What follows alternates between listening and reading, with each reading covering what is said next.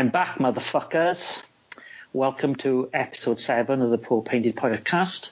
My name's Ian Gilmore, and I'm your host, or co-host this evening, along with Matthew Lyons.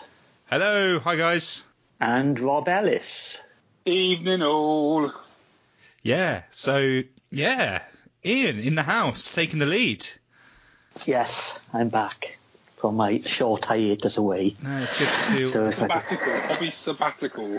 Does bits, yeah, a little bit of a hiatus, but it's all good. The juices are now flowing again. And what kind of juices? the good ones. But we actually, on that note, we had a conversation the other day about talking about a Nurgle army. And doing all the discharge, and obviously because you get a lot of people using like the technical paints, a lot of yellows, a lot of greens, and I was saying, you could do a Nurgle army with a white discharge. It's like that. You just don't. Way to kick the episode off, guys! Wicked. Welcome back, Ian. Ian Discharge Gilmore. Discharge this. So yeah, it's the Unholy Triumvirate. We're back. We are. Ian seems to be making an awful lot of scratching noises, or he's got a microphone. Have you got your headphone up your nose? Possibly. Yeah, it's horrible. It's like you've literally got clan rats in the background. Like it's like Steve Foot's fucking Underminer. If anyone's not seen that on Twitter, it's awesome. Steve Foot's Underminer is just scrabbling behind you.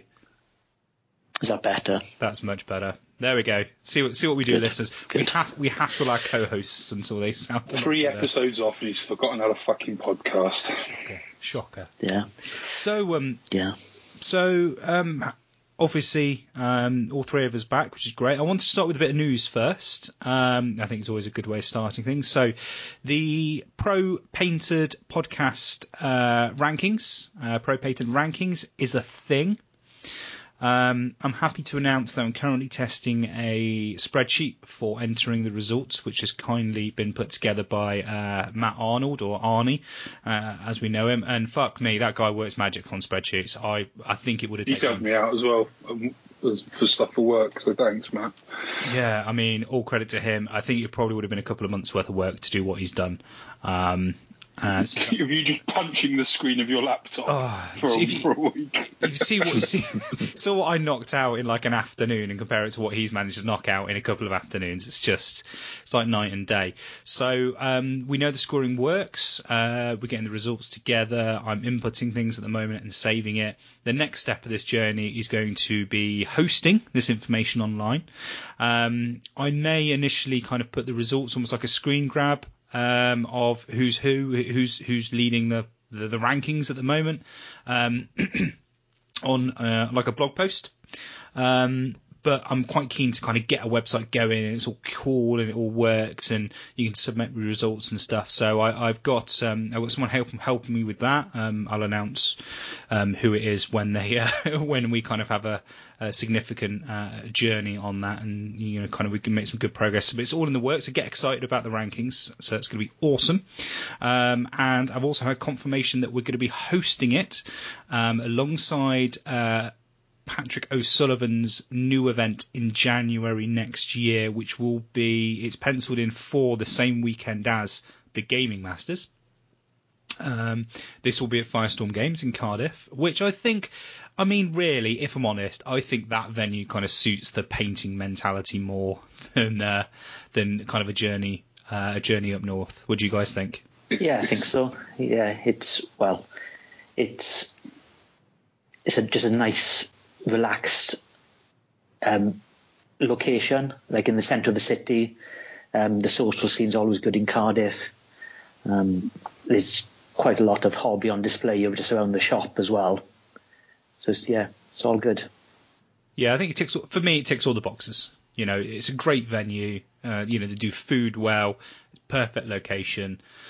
So that'll be awesome, and it's going to be a bit silly. It's going to be a bit tongue in cheek. I've joked already that I may well give bonus tournament points out for drinking in metros, which if you've not been there before, you need to go in Cardiff. It's an experience. So it certainly is. As the next couple of months, that'll kind of get firmed up and we'll get a bit more formal. And what I also wanted to say is getting firmed up.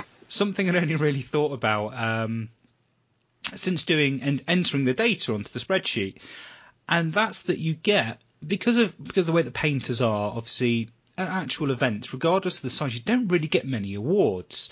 So I was inputting the data, and it's all broken down. You get a certain amount of points if you get first, you get a certain percentage if you get second, and then third. But of course, a lot of the time, that's just not the case. You don't get a first, second, and third. So obviously you get points for a nomination, and you get points for a win and judge's choice. Obviously, you only get one score from the event, regardless of how many you win. So you don't get like a nomination and a first place. But it's interesting, kind of working on the figures and trying to rank it. You end up with a lot of similar results, particularly as and it's not necessarily the case that a lot of the painters will go. They're not as they don't go to, generally speaking, don't hit many events as, say, the top 16 in the gaming masters would. Possibly not that prevalent at events. I mean, obviously I go to a lot, but that doesn't mean I'm nominated for, every event I go to. So what I wanted to say is, if you are running an event in the future, two things to this. First off, do nominations. Regardless of how big the field is. I know if you've got like 20 odd players, it's quite tempting just to say to everybody, put your armies up and just vote for the one you like. But there's an element of, it is a really cool accolade. It's very heartwarming that you've been chosen and nominated to be in the running for the painting. So I think that's always a positive thing to reinforce. And I'd also say, if you're running an event and you're doing first, second and third, do first, second and third painting, and then do judge's choice, or do first and second and judge's choice. Just reward, because it weirdly, like the way I remember it, in 8th we had an awful lot more of that, and AOS seems to be much more of a hobby focused game, really. I mean, if I think of the armies now compared to what we saw a lot of in 8th, and the speed that people churn out these different armies, because of the freedom that you're given now, is crazy, and we don't overly reward it as much as we used to. I mean, if you're doing this, fantastic. Can I mention something on that as well? Yeah, of course. Someone who's like completely sort of not competitive, really, as far as the gaming side of it. Listening to sort of the history of podcasts that I have done, and listening to the majority of podcasts, very accomplished tournament gamers, and whenever they're going through their battle reports, always sort of talking, not usually talking about coming first, they're usually talking about a podium. Yeah, exactly. So it's very clear that, that sort of top 3 podium slot means a lot to competitive gamers, as it should, because it's, very competitive and, it is an achievement. I think the same should sort of kudos and sort of target, as it were, that people can set themselves for doing hobby. It will just mean that people will push themselves that little bit more. If they think that, okay, well, I might not get first, but I'd like to get on the podium, and, if they, you've got the, we spoke about it in earlier episodes about me sort of eyeing up the field when I've gone to events and thinking, oh, well, I was very, very lucky to come second at Blackout last year, and didn't, sort of that and FaceHammer, I knew they were going to be very competitive from a best army point of view. And, it'd be nice, it's nice to, to think, well, okay, well, I might not come first, but, I might get nominated. And I might get a third place. I might get a second place, That's not to say certain people are locks for events. I mean, there are a couple out there. But, it's nice to sort of, it's not all or nothing. Do you know what I mean? You're going to come away with something, Yeah, I think that's very true, actually. It's like to further the gaming analogy, it's like if you're aiming for a top 10, that is essentially aiming for the nomination. Yeah.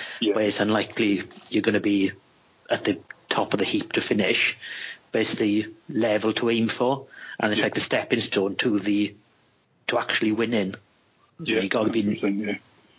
So And it can be, as you say, it can be that process. You as an event organizer, by rewarding, we'll generally term it the hobby side of, this game that we play. If you're rewarding this, then naturally what's going to happen is people are going to develop, people get better at gaming, and, you're going to just give people that extra little bit of encouragement to just go that little bit further, or not sit down for an afternoon and do nothing and watch TV, but maybe they will sit there and put a bit of freehand on a banner. And I think this is something really good to kind of nurture and kind of grow within the scene. And in addition to that, if you're listening to the podcast, you may well be aware that I have my own laser engraver. It's nothing special. It's off eBay. It's a Chinese jobby, but I got quite used to it now. And I've been popping out the odd trophies, which started out as just a trophy I gave to people when I went to an event and I felt I liked their army the best. So it was one that I voted for, and here you go. Here's a little trophy from me, from the Pro Painted Podcast favourite army. That came across really well. People really liked that. And what's that's led to is people have contacted me and asked me to do bespoke trophies. So, I mean, these are, just 3mm acrylic. There's nothing fancy about them. I do the design, cut them out, stick them in a base, off you go. So I've had a couple of events use those trophies that I've designed. Obviously, they're low cost. So what I will say now is, if you're running an event and you're concerned about rewarding the top 3 for painting, is the cost, because that's an issue. Trophies cost money when you're running events. I will provide first, second, and third place trophies designed in my acrylic. It'll be a generic design, but it'll be Pro Painted, whatever first, second, third name of the event with our logo. I will supply those to you free of charge. So that's a genuine offer to tournament organisers out there. That's a resource you can use. If you're interested, just hit us up on Twitter. Send me an @ send us a DM. We're on Facebook and Instagram and all the usual places. Do that. So that is an offer out there now on the scene. Contact me if you want to do first, second, and third place trophies. Free.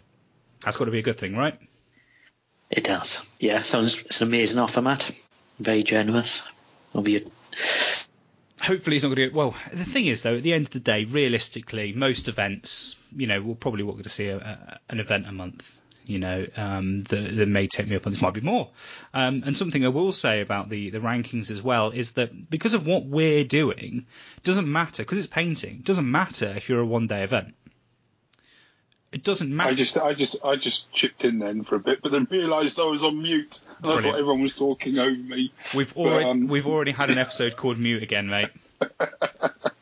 Well, no, I think it's a great idea, and I think also what you spoke about, touched on in an earlier episode. I'd quite like to do like a Rob's coolest conversion trophy, or something along those lines. I think that'd be quite a cool idea. I completely agree, and that's something we can most certainly do. And it's a great idea. It is just about building this little, kind of. It's cool to chat with your mates about the hobby and what you're producing and looking at all these armies and stuff, but giving people just a little bit of recognition sometimes just makes such a huge difference. I know it has for me, and I know it has for other people. I know how much winning different trophies at different events for like coolest army or coolest theme and stuff has meant to people who don't consider themselves to be the best painters, and it isn't always about painting. There's a lot of aspects to it, and I think which we cover. But anyway, I don't want to keep cracking on about the Pro Painted rankings. I mean, there's a lot to come. Like I said, happy to provide these trophies to people, so do contact us. And if you've got any other ideas, anything that you want to do, any clarification on anything, if you want to chat about how you want to reward stuff, contact us, or ask a question. We can cover it on the podcast as well. So let's have a quick catch up with you, Rob. What have you been up to hobby wise? Well, just got to the point now where I think, and thank you for everyone for the lovely comments and the likes over the last sort of 24 hours or so, but got to the point where I'm pretty much finished with Be'lakor himself, not including the base. And when I say finished, I mean just built. So he's pretty much ready to be primed. I just got to work on a few things on the base, just smooth out some of the green stuff and sort of work on the placement of the Chaos Star sort of optical illusion thing that I'm going to be doing on it. A couple of things that I've sort of done on Be'lakor since since we last recorded was I was sort of back and forth with different sort of ideas and designs for the crown, and sort of the different placements and all the rest of it and what looked good. And I know that sort of you guys gave a bit of feedback on sort of one of the more subtler sort of ideas I had for it, and I thought, bollocks, I'm going to go full on. And I think given the scale of the model and the sort of the aesthetic of it, I think the sort of slightly more over the top kind of blades that I've used for his crown that's coming out of his skin kind of works. I think it balances quite well. It doesn't look, you probably look a little bit out of place on a less ostentatious model, say, but I think it works well. I don't know if anyone else has noticed, but I completely redid the orb in his hand as well. Yeah, so yeah, originally it was done with parts of a Spirit Host kit, and it just didn't work. I mean, it sort of looked okay to begin with, and there's quite a lot of green stuff work incorporating it into the orb to sort of make it look like it was flaming, and it just the Spirit Host parts themselves don't really lend them. They're cool and everything, but as far as an actual sort of fiery orb, didn't really lend themselves to that. So I completely redid that with the flames, mainly using the flames from the braziers from the Chaos War Shrine. Right. At the back. So they're sort of more defined kind of flames, and they're going to look better painted up, I think. And that's a little bit sort of, I just think it ties the model in a little bit better. I've finished doing the chains on the wings as well with the hooks and the skulls, which will be kept separate until he's ready to. They'll be sort of sub-assemblies, because painting the wings with them sort of attached will be an absolute pain. So I'll paint them. I've managed to actually sort of engineer them so that they'll just clip on, and then once they're glued in place, you'll be able to squeeze the sort of the top link on the chain together, and they'll attach with sort of no or minimum. Might need a tiny little bit of liquid green stuff just to cover up the gap, but I think that'll be fine. It'll only be a little sort of highlight that I'll need to put on there to cover up whatever I need to join it. So one thing, just to interrupt, one thing I want to ask you was, you've been very good. It's been very interesting following your progress, and obviously with the way you break down your miniatures as well. With your process, how important do you find getting feedback on what you're doing? What's your view on that? Feedback, I think it's really important to me. I think having sort of just the positive criticism, the positivity around it, that's kind of, what fuels me. Obviously you can get into lulls where, you don't feel like doing it, or, you've got some sort of mundane part of the build to do. You've done all the exciting bits, but you just need to sort of gap fill about 20 gaps on something. It's the sort of the boring bits, but you're sort of knowing that you've got a miniature Monday or a work in progress Wednesday coming up, as it were. It's you sort of think, it'd be nice to sort of see, all these comments and stuff. And it's important. I don't necessarily, I've had the odd thing where someone said, I think it'd look better with this or like that, and I do take those on board. I mean, I have quite a sort of strong vision at the beginning of something, beginning of a project, of what I've got and what I'm going to use for that. But I certainly appreciate people's opinions and do take them on board. And it was one thing, with the orb, I knew sort of Ian mentioned that I sort of mocked up the second one before I sort of fully committed to it, and he said he thought it looked a lot better, so sort of pressed forward with that. And I think every time I look at the two now, I just can't sort of think why did I do the original one looks so, or the new one looks so much better than the original, shall I say? So it's having that feedback is really important, and I guess, I don't know whether that says something about me or whatever, but just having people sort of big up your work is nice. Yeah, no, I agree. I'm one of those as well. I'm one of those people who seeks feedback and comments. I don't just put stuff up for people to go. It's one of the reasons why, kind of on Twitter, that I'm not a big fan of this whole just press a button and you like something. You know, I almost preferred Twitter in a way when it was back in its old incarnation, where you know you had to say something. You know, there was no option to kind of just go, oh, I like this, yeah, it's good that. You know, it just.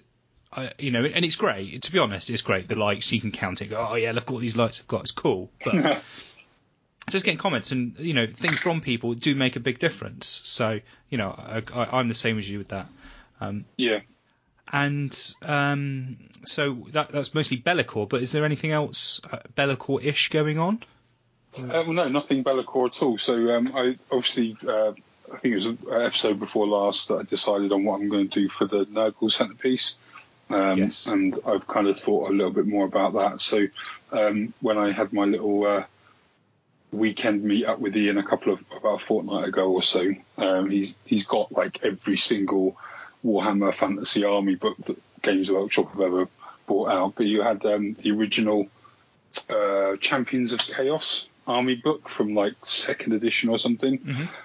And it's got loads of the in fact it's got all 4 of the Chaos Champions that I'm reimagining in it. So it's got T'Challa, Arbor the Undefeated, Egrim Van Horseman, and it's got Valnir the Reaper in it as well. So cool. I was actually reading through some of his narrative text on there and sort of describing him and what happened to him, just to get an idea of more of an idea of what he'd actually looked like.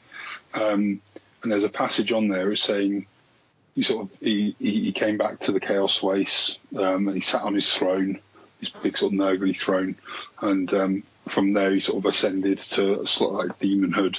So he's got a kind of demon princey kind of size. He's got this throne. So I thought, okay, well, you know, that can be his sort of palanquin that he sat on. The sort of the Nurglings are pushing about, being towed by the 2 Mulches. And so yeah, I'm going to get the Maedra throne kit, is it? The scenery kit as a basis of the actual throne. And I'm going to chop up a Mortarion and have him sat on the throne. As you do.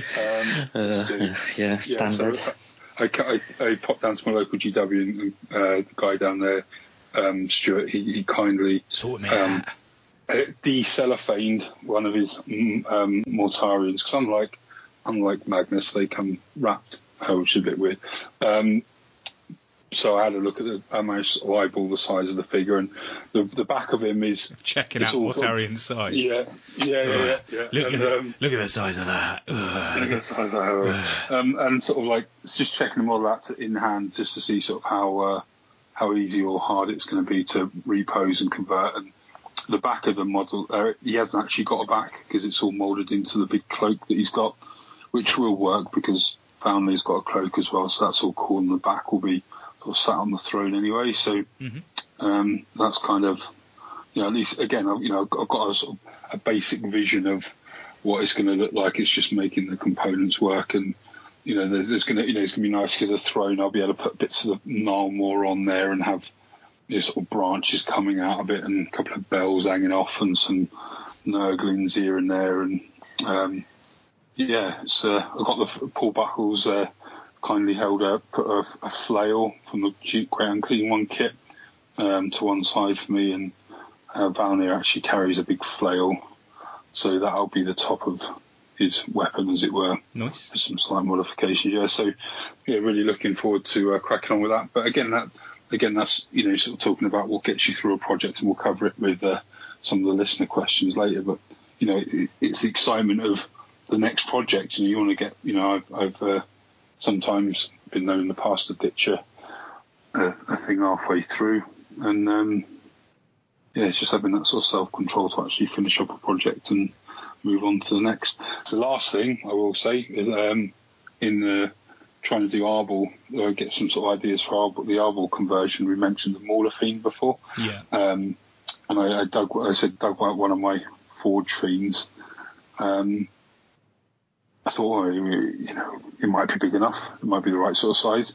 But the arms and legs needed pulling off. Pulled the arms and legs off, thereby completely ruining the kit, and then found out that none of the bits were worth it. So I've actually wrecked 2 Forge Fiends with nothing to show for it. Amazing. I should be able to put them back together and sort of green stuff the bits and bobs, but it's going to be an absolute ball ache. But yeah, so I'm determined to use some of those bits somewhere to justify the fact that I've torn the legs off of 2 Forge Fiends. So yeah, that's been my hobby, Matt. Brilliant. So fucking up models, opening stock in GW stores. Yeah, that's right. Yeah, so, do you know I am? Open up Mortarion. While not being distracted from working on Bellicor. Yes. Sounds like distractions there, Rob. There was, and we'll go on to Daughters of Cain stuff as well because that's amazing. Yeah. But yeah. One thing I wanted to say actually, I'll get on to my section next. Something I forgot to mention, I was in a midstream. Very quickly going back to the rankings. I want to say about narrative events as well. We will take the rankings from that for the painting, and we are. Obviously, Hobbyhammer had their Rise of Empires event last weekend, which looked fucking amazing, and I was supposed to have been going, but I had to drop out just because of costs. But that looks amazing. But yeah, because of the nature of what we're doing with the rankings, you can put any event in. It doesn't matter. We don't care if you're a match play event, an open play event, a narrative event, a 1-day event, a team event. Doesn't matter. So do make sure you send those results in to me as the Hobbyhammer guys have. So Ian, your triumvirate then. Your return to the podcast. I'm sure you have been beavering away at your hobby forge or your dining room table with no lighting. What have you been doing in your hobby recently, mate? What have you been up to? Well, I've been jumping around from project to project a little bit. I had about 2 months off, just did pretty much nothing. But I obviously have finished more models than Rob since. So I've done some. I finished the Shadespire starter set. Okay. Which is basically because I wanted to mess around with some men. I had an idea to big burly men.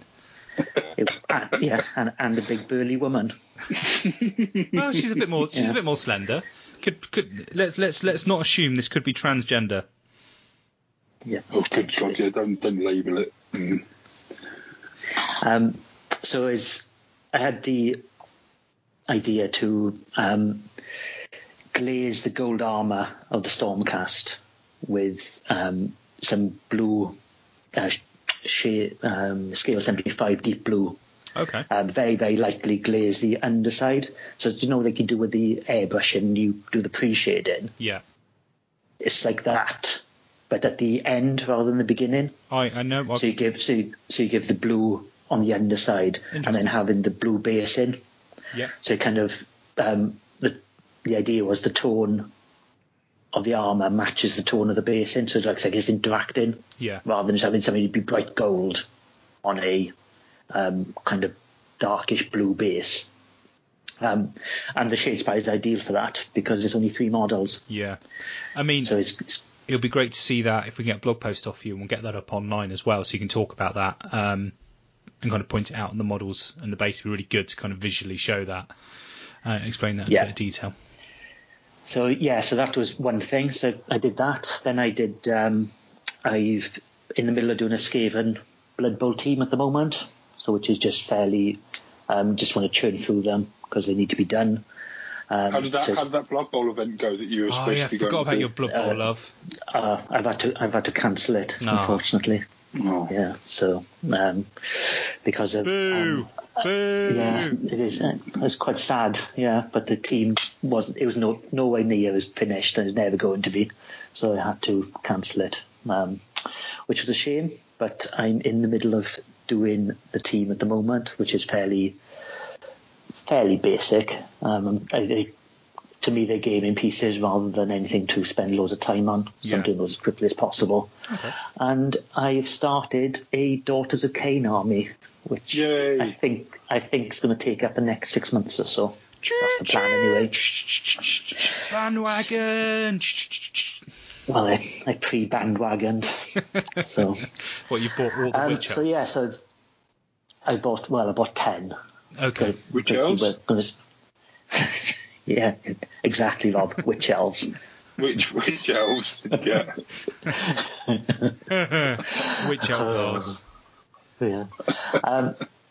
So I've done some test models for those. I've done 5 now. So, and they are, I need to, after seeing Morathi, I'm not happy with them yet. They need, of course. After seeing Morathi, I need to change the colour of the cloth. Right, okay. Because they won't translate to the bigger model. I understand what you mean there, yeah. Because of the way her dress floats around her. Needs to be, I'm going to change them. They're currently like a plum colour, quite a dark, deep red. So I'm going to change that to white. So, but the rest is everything's kind of inky by darkness, shaded. Yeah. So that kind of tone. So I'm going to extend that into the snakes, and the snake bodies are Morathi, and so yeah, it should look pretty good. But I need to add another spot colour as well, but I don't know how to at the moment. Because the witch elves don't have an awful lot of detail. Something, it's essentially skin, boots, a small amount of metal, small amount of cloth, and then the hair. So they don't have anything vials or sort of pouches or jewels even on them anywhere. So to add in an extra colour as a spot colour is quite difficult for them. So those are the blades. I know they work quite well on the Stormcast, where the sort of the heavy metal team do them in that kind of screamer pink, didn't they? And that's quite nice. Yeah, there's not a lot of handle on show either. Right. because they. Are you referring to the fact that witch elves might be tucking their cocks in between their legs? No. Is that the handle poking out the back? Fucking hell, man. Like Ace Ventura. Lowering the tone. Finkel is Einhorn. Einhorn is Finkel. Finkel, Einhorn, Finkel. No? No. No. So I'm thinking about putting some streaks of pink in the hair, which is currently based on Carbolite green. Cheeky little highlight. Yeah, cheeky little highlight. So a bit like... do you know what that'll actually tie in quite well with if you do it the same sort of colour? Is the colour of the snakes in Morathi's hair on a big serpent form? That's that in with that. That's what I was considering. There we are. Great minds. So, yeah. But it's quite work in progress at the moment. I've built some of the others, but they haven't been undercoated yet. So I'm going to finish the first 5 to get the test model out of the way first before tell all the boys and girls your the idea that you had for the side of your Cauldron of Blood. Well, this is possibly ridiculous, but based on the teaser trailer where they showed like the witch elves fighting the demonettes in like a Greek style, I was considering painting that as freehand up the side of the Cauldron of Blood, but I might not because it looks like a lot of work and possibly quite difficult. That would be fucking amazing. I mean, I will say, have you painted a Cauldron of Blood before? No, I've looked at the instructions. I have no idea how to do it at the moment. Having painted one, they are a lovely kit. I like, if you think how not old they are now, but you know they're not particularly recent kits. Goes very, very nicely. You know, very 3D, a lot of details, accessible to paint. They do take a long time. There's a lot of surface area on that model to paint because you can see a lot. Yeah. So fair play if you crack on and do that. Saying that though, that mosaic would be amazing, literally amazing. Yeah. But you know what you could do? You could be a bit cheeky. I don't know if you heard us mention it, but don't forget you can buy transfer paper. Yeah, I was considering that and getting. Yeah, that was one option to get somebody to Photoshop it all together nicely, print it onto transfer paper, then put it up the side. Yeah, I might even just steal that idea, do it for you. That's fine. The other idea I had was to, I'm not sure exactly how I'm going to use this, but I think I'm going to buy some spunking cock. Not on this project, no. Is Ian like some sort of like rudeness catnip for you or something? You've been quite well behaved the last couple of episodes. Now Ian's back, and you're just like it's just being old Matt. I can just listen. Like I don't have to like talk as much now, so I can just listen and just make stupid comments. It's brilliant. I'm like, this is like the best episode ever. Welcome to my world. Where was I? Oh yeah. I'm not sure how I'm going to use this, but I think I'm going to buy some of the Daughters of King dice, right, and then use them as push molds. Push molds. Yeah, that's it. Whatever they're called. So get some. Is it? I'm not sure how it's done actually. Is it just a layer of green stuff, Rob? Just use green stuff. Yeah. And pressed in, and then because it's the Kane rune, just dot them around various locations to make things more 3D. I was thinking about basing. I was going to possibly. say, yeah. I thought you meant basing her for a second. Just pop them around various locations, just like a massive rune of Kane just on the back of a witch elf. Ah! Well, I was thinking possibly on things like banners, things like the Cauldron of Blood. So flat areas, you want to break it up. Wing membranes like a la Valkyr and Bloodthirsters. Yeah, so to make it like scarification on wing membranes. To be fair, it's often forgotten, but you do have sweet green stuff skills as well as Rob, mate. So I'm sure you could definitely pull that off. It's interesting for sure. Yeah, I think it's something to try. I'm not sure how successful it'll be at the moment, but I think it's potentially could be a good idea. So we'll see. But yeah, that's where I am at the moment. So I've kicked Transkaya has got to be kicked into touch for the time being. That is looking forward to that. Yeah. Because mainly because I couldn't afford 50 quid for 5 models across the entire army. Yeah, that'll do it. Yeah. But that's a shame. But maybe you can do it as a kind of a side project, or and honestly, he's saying about 50 quid for 5 models, and he goes and chooses witch elves. Yeah, true. Well, I'm close. I'm kind of hoping there's going to be a rebox for the Wave 2 because I was saying this earlier that I think the price of witch elves, Disciples of Cain will be popular, but at the moment, there's not a lot of people in our group initially picking them up because we're kind of waiting to see how the pricing goes with the Witch Elf box. Because when you think you can get 10 Witch Elves for the prices of, I think you can get like 10 Retributors or 6 Prosecutors and stuff for the same price now. They do not feel like value for money at all. So didn't they do it with the Liberators though? Keep the same price, but then double the amount that they put in them. Exactly. Or something. Yeah, exactly. So I think that's kind of the hope that maybe a box of 20 Witch Elves will go up to 40 quid RRP. By the time you get your discount, that's not a bad price. But I don't know if you ever saw there was a box set they did where they did the throne and a box of elves, which basically meant you got a free box of elves, but that's now sold out. So. You managed to get one, didn't you, Ian? Yeah, I did. Good. So that's the one I bought to jump on the bandwagon. Well, the hope is that obviously that will turn out to be a shit deal with the repricing of the Witch Elves. So well done, Ian. Cheers. But one thing I did want to say about the Witch Elves, I'm super keen, and it's mostly because of my love of all things Serpent.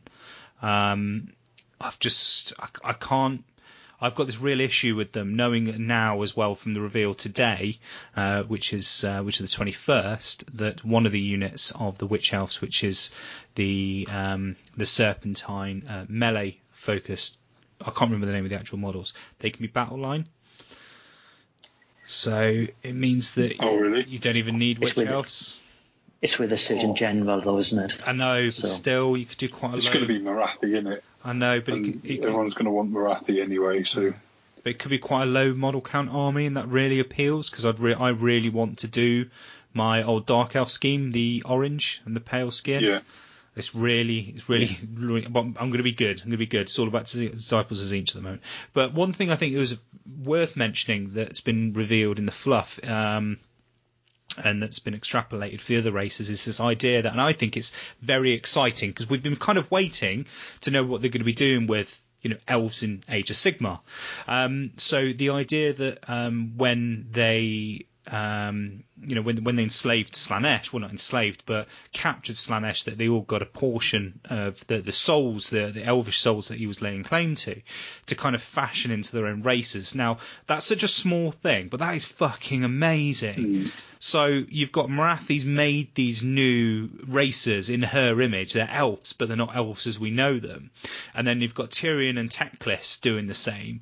And then you've got, is it pronounced Malerion? Malaria, yeah. Doing this. That is just brilliant, because we're not just, now we don't have to see, what are elves like when they've been in the mortal realms, but literally these entities now can fashion their own races from their own design stereotypes. I think it's fucking brilliant. So I think it's a super exciting time for elves. I cannot. I mean, can you imagine if, like, Malerion, I was thinking about today actually, but you almost have, like, the way that he's depicted as this big sort of monster, and the way they've gone with Morathi and the ones that she's sort of the Gorgons that she's kind of fashioned, like almost like kind of if you've got a blackguard and a cold one and then made a centaur out of it, do you know what I mean? Or, that kind of thing, or, that, all those, and it's going to be amazing. You can even see tie-ins with, you could be looking at elvish stormcasts in a way, almost with Tyrion and Teclis. So just a small thing, but it's super exciting. Yeah, what it does is it allows the GW to make the centerpieces not have to be normal elf size. Yes. Yeah. So you can see there's going to be a similar trend to a certain degree with Morathi. It's going to be a big model portraying these characters, isn't it? Yeah. Yeah, I think you'll get. I think Teclis and Tyrion, I think they'll. I got a feeling they might follow a similar sort of mechanic as Morathi. I think you might have because you have a Teclis. It might be it might not be exactly the same mechanic, but I can see that the two models probably interact with each other from a rules perspective as well. You might have, obviously, it's said that Teclis has got, Tyrion's blind, so Teclis sort of sees for him. So there might be some really cool interaction. You might have Teclis as a kind of spellcaster size model, and then Tyrion, this massive, like, avatar size dude, or that you can imagine like a big flaming avatar with him at the center of it. Yeah. So almost like a Dread Knight, but the Dread Knight made of flame. Sorry, when you said that, I just had this image. Had this image of Teclis piloting Tyrion. Yeah, well, just like strapped to him on like a baby walk swaddle thing, wherever they're thrown. Come on, let's go. So Rob, do you think it's going to be basically Tyrion in the Wicker Man? Yeah, could potentially be, but a Wicker Man made out of fire. Or it could be like an order version of the Cursling model, where he's just got that like whizzing little thing on his shoulder. Just, well, I know Ian will appreciate this being a comic book dude, but I don't think he's much of a fan of X-Men. But all the old artwork. Everyone's a fan of X-Men. Come on. Jean Grey, when she sort of becomes the Phoenix, you've got a big sort of Phoenix around her, where she's sort of this little speck in the middle, sort of harnessing the Force type, the Phoenix Force. That would, something like that, because then they could just tie that into the Phoenix Temple and all the rest of it. That'd be bonkers. Well, that's so great about what they're doing is, God, fucking the doors are wide open. It's awesome. Yeah. So yeah, on that little side journey, I think it was worth noting because it is very interesting. My hobby has been cracking away at the From Ember to Inferno campaign shenanigans. So we have completed our first instalment, which was December and January. I'm cracking on with February's, which so far I've churned out 3 Screamers each. I've also just completed 21 Brimstone Horrors. 21's a weird number, you may think, but that's because I painted all of the ones I had, and because I have Silver Tower, I have 24 in total, and I painted 3 previously for a skirmish event that Chris hosted, so I had 21 left, so I thought, fuck it, might as well paint them all at the same time. Paint them all.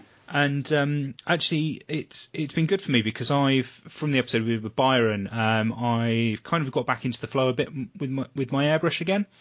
And something I've actually learned, which I wanted to pass on to people, is that what I found I was doing with the airbrush a bit is I was almost using the airbrush like I was painting.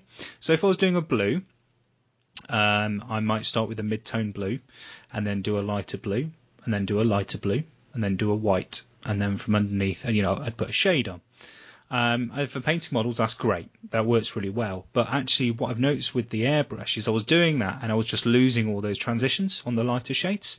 So you think you've got your mid-tone blue, then you've got lighter blue, and then you've got your lighter blue, and then you've got your white. And I think there was too many colours involved. I wasn't happy with the results. And it wasn't until I listened to the episode with Byron that I kind of took that on board and actually realised that contrast is king.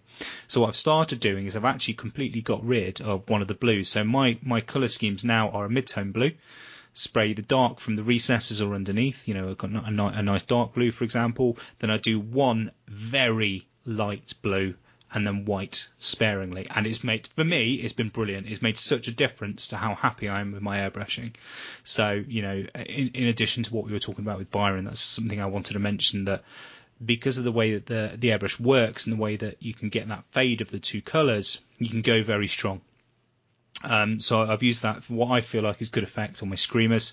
So they've got a blue to a pink transition, and then the brimstones themselves I work through. Literally bottom of the model, almost like it starts screamer pink and it works up from there as little flames, and they've come together quite well. So I'm really happy with those. So just to stop you there quickly. So when you say that, I obviously have experienced sort of similar things myself, but you're basically saying that the translucency of the application of how the airbrush applies it almost creates that midpoint to begin with, and then when it sort of broadens out, then that's your end colour. So you're getting rid of the middle man, as it were, because the airbrush, the actual way it applies it, sort of creates that fade naturally.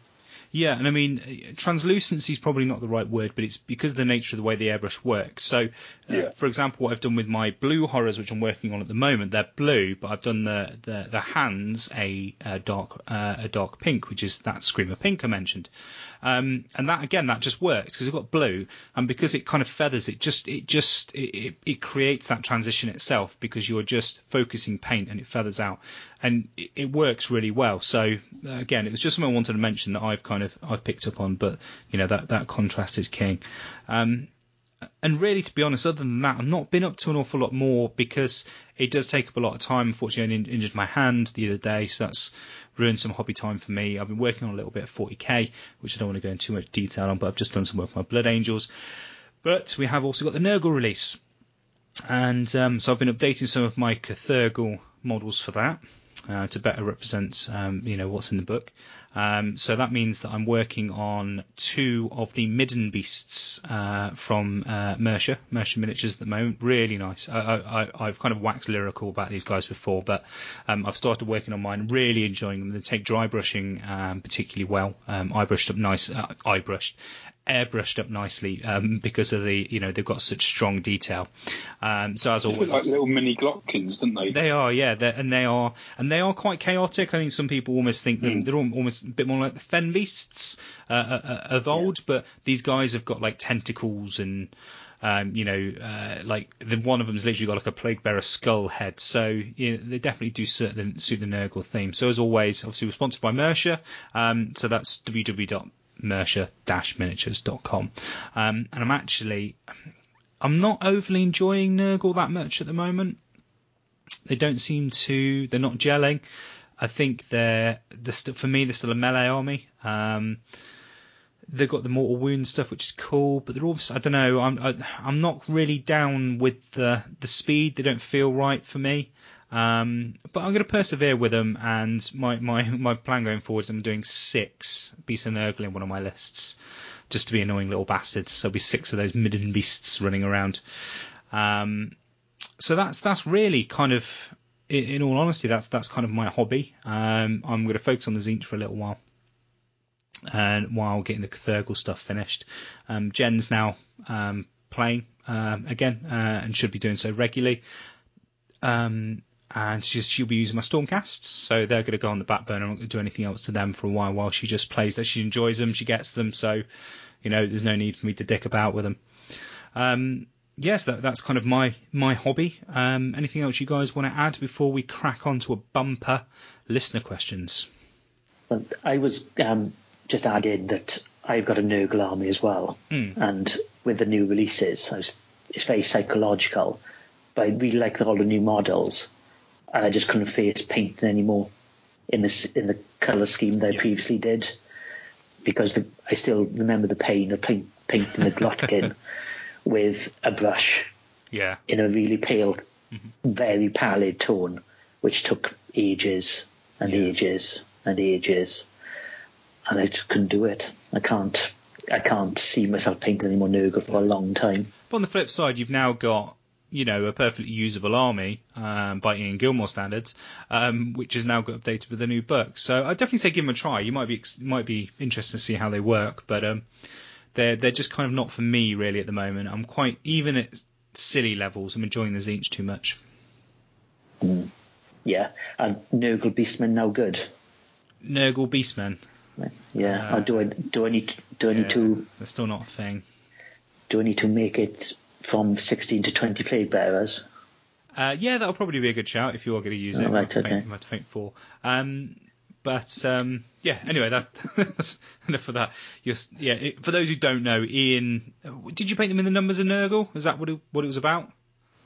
No, just that's how many wouldn't that be 14? I painted. Yeah. You're such a narrative game. You did. It was for the end times, wasn't it? And then there was a reason, but I can't remember. It's long past being relevant. Yeah. Brilliant. Right, so we'll have a little break and we'll be right back for some questions.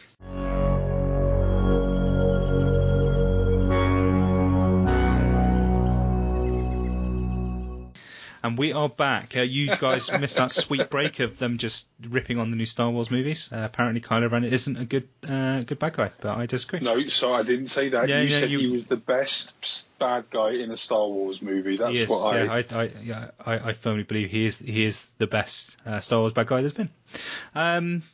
So anyway, on that note, let's crack on to some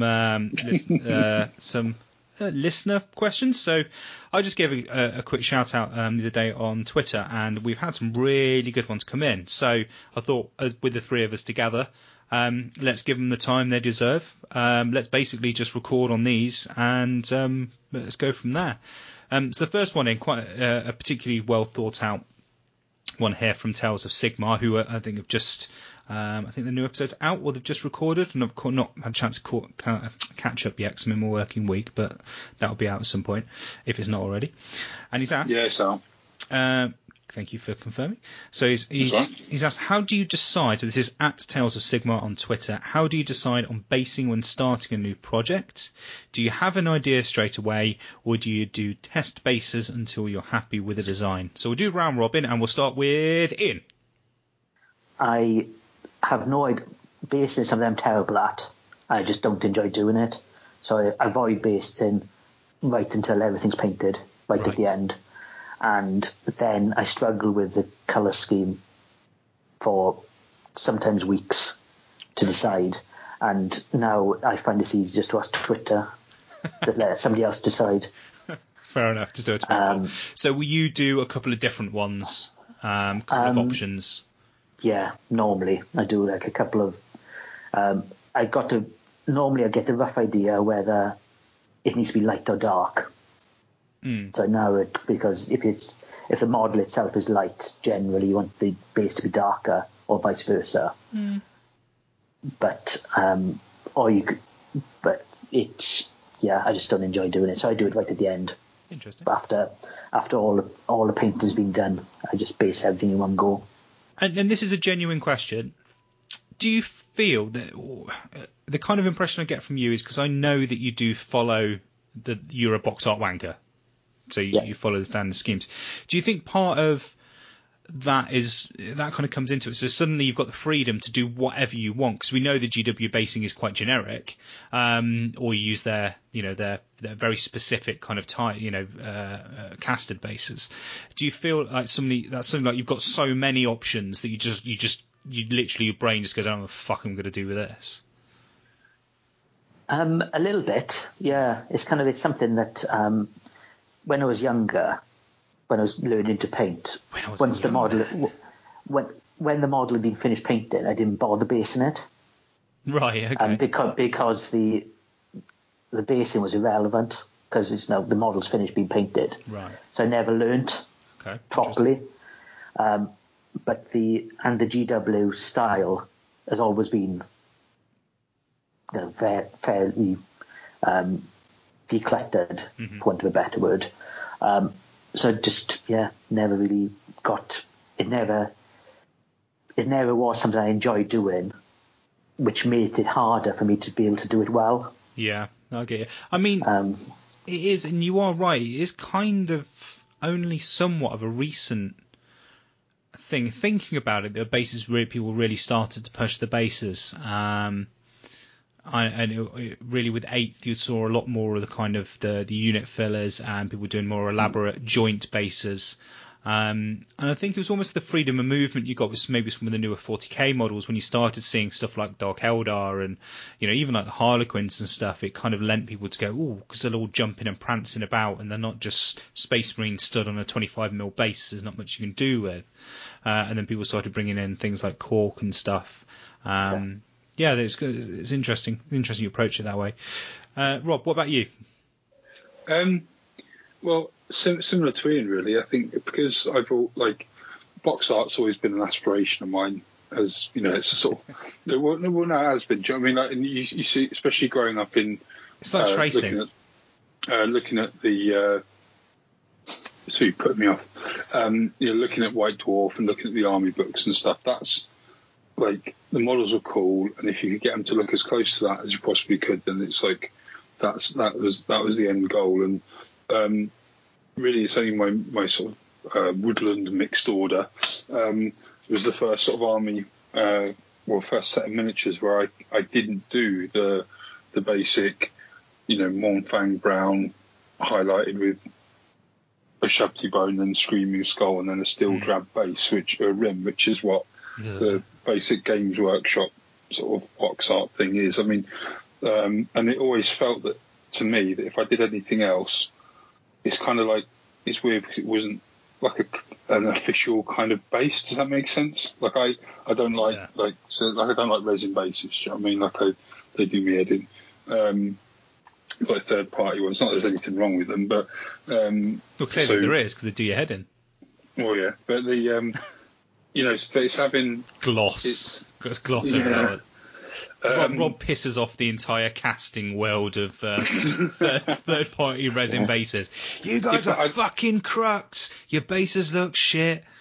But it's similar in a way. It's another weird thing. Why I don't use any third-party like models or bits for my conversions at all. Even if it means like there's an easier option, I'll specifically make life hard for myself, I guess, in some aspects because I want to use a specific GW sort of model or bit. And I think with the advent of you sort of saw it towards the end of 8th, and you got character models that had sculpted bases that came. You had the Chaos Lord, the Sorcerer. I think obviously the High Elves before that kind of dabbled with it. You had the Mage and the Hero pack with the mounted on foot that had sort of pre-sculpted bases, and there were a few before that with like Skaven, I think, as well. And it's only really since then, and the move to, and I said before, like Space Marines, I'm looking at my Space Halls in my cabinet now. They're still on 25s, and there's not a lot of room for anything. There's probably a room for a Chaos Space Marines helmet or a skull or one bit of slate or something. So definitely the move to bigger bases and sort of everyone being not ranked, as it were, in fantasy or AOS now, obviously lends itself to people being a lot more creative, and having that sort of a creativity that they perhaps saved for standalone models and centerpieces that you're able to go to town on even the sort of rank and file stuff. And it's what I did with the Dryads to try and break them up a bit, was sort of incorporate parts of the Citadel Wood kit in there and stuff. And the basing itself, it was the first time that I did bases that weren't following that standard GW thing. So I just, when I was taking the dog for a walk in the sort of down the park or something, actually looking at sort of undergrowth and what colours they were and all the rest of it, And I kind of think that's probably the downfall of the army, and it's certainly part of the feedback that I had from certain people was that because I went so natural with the tones, don't contrast with the miniatures enough. Yeah, I think that's quite key. I think basing in particular needs to be. You've got to frame the miniature. Yeah, it always needs to be the contrast point.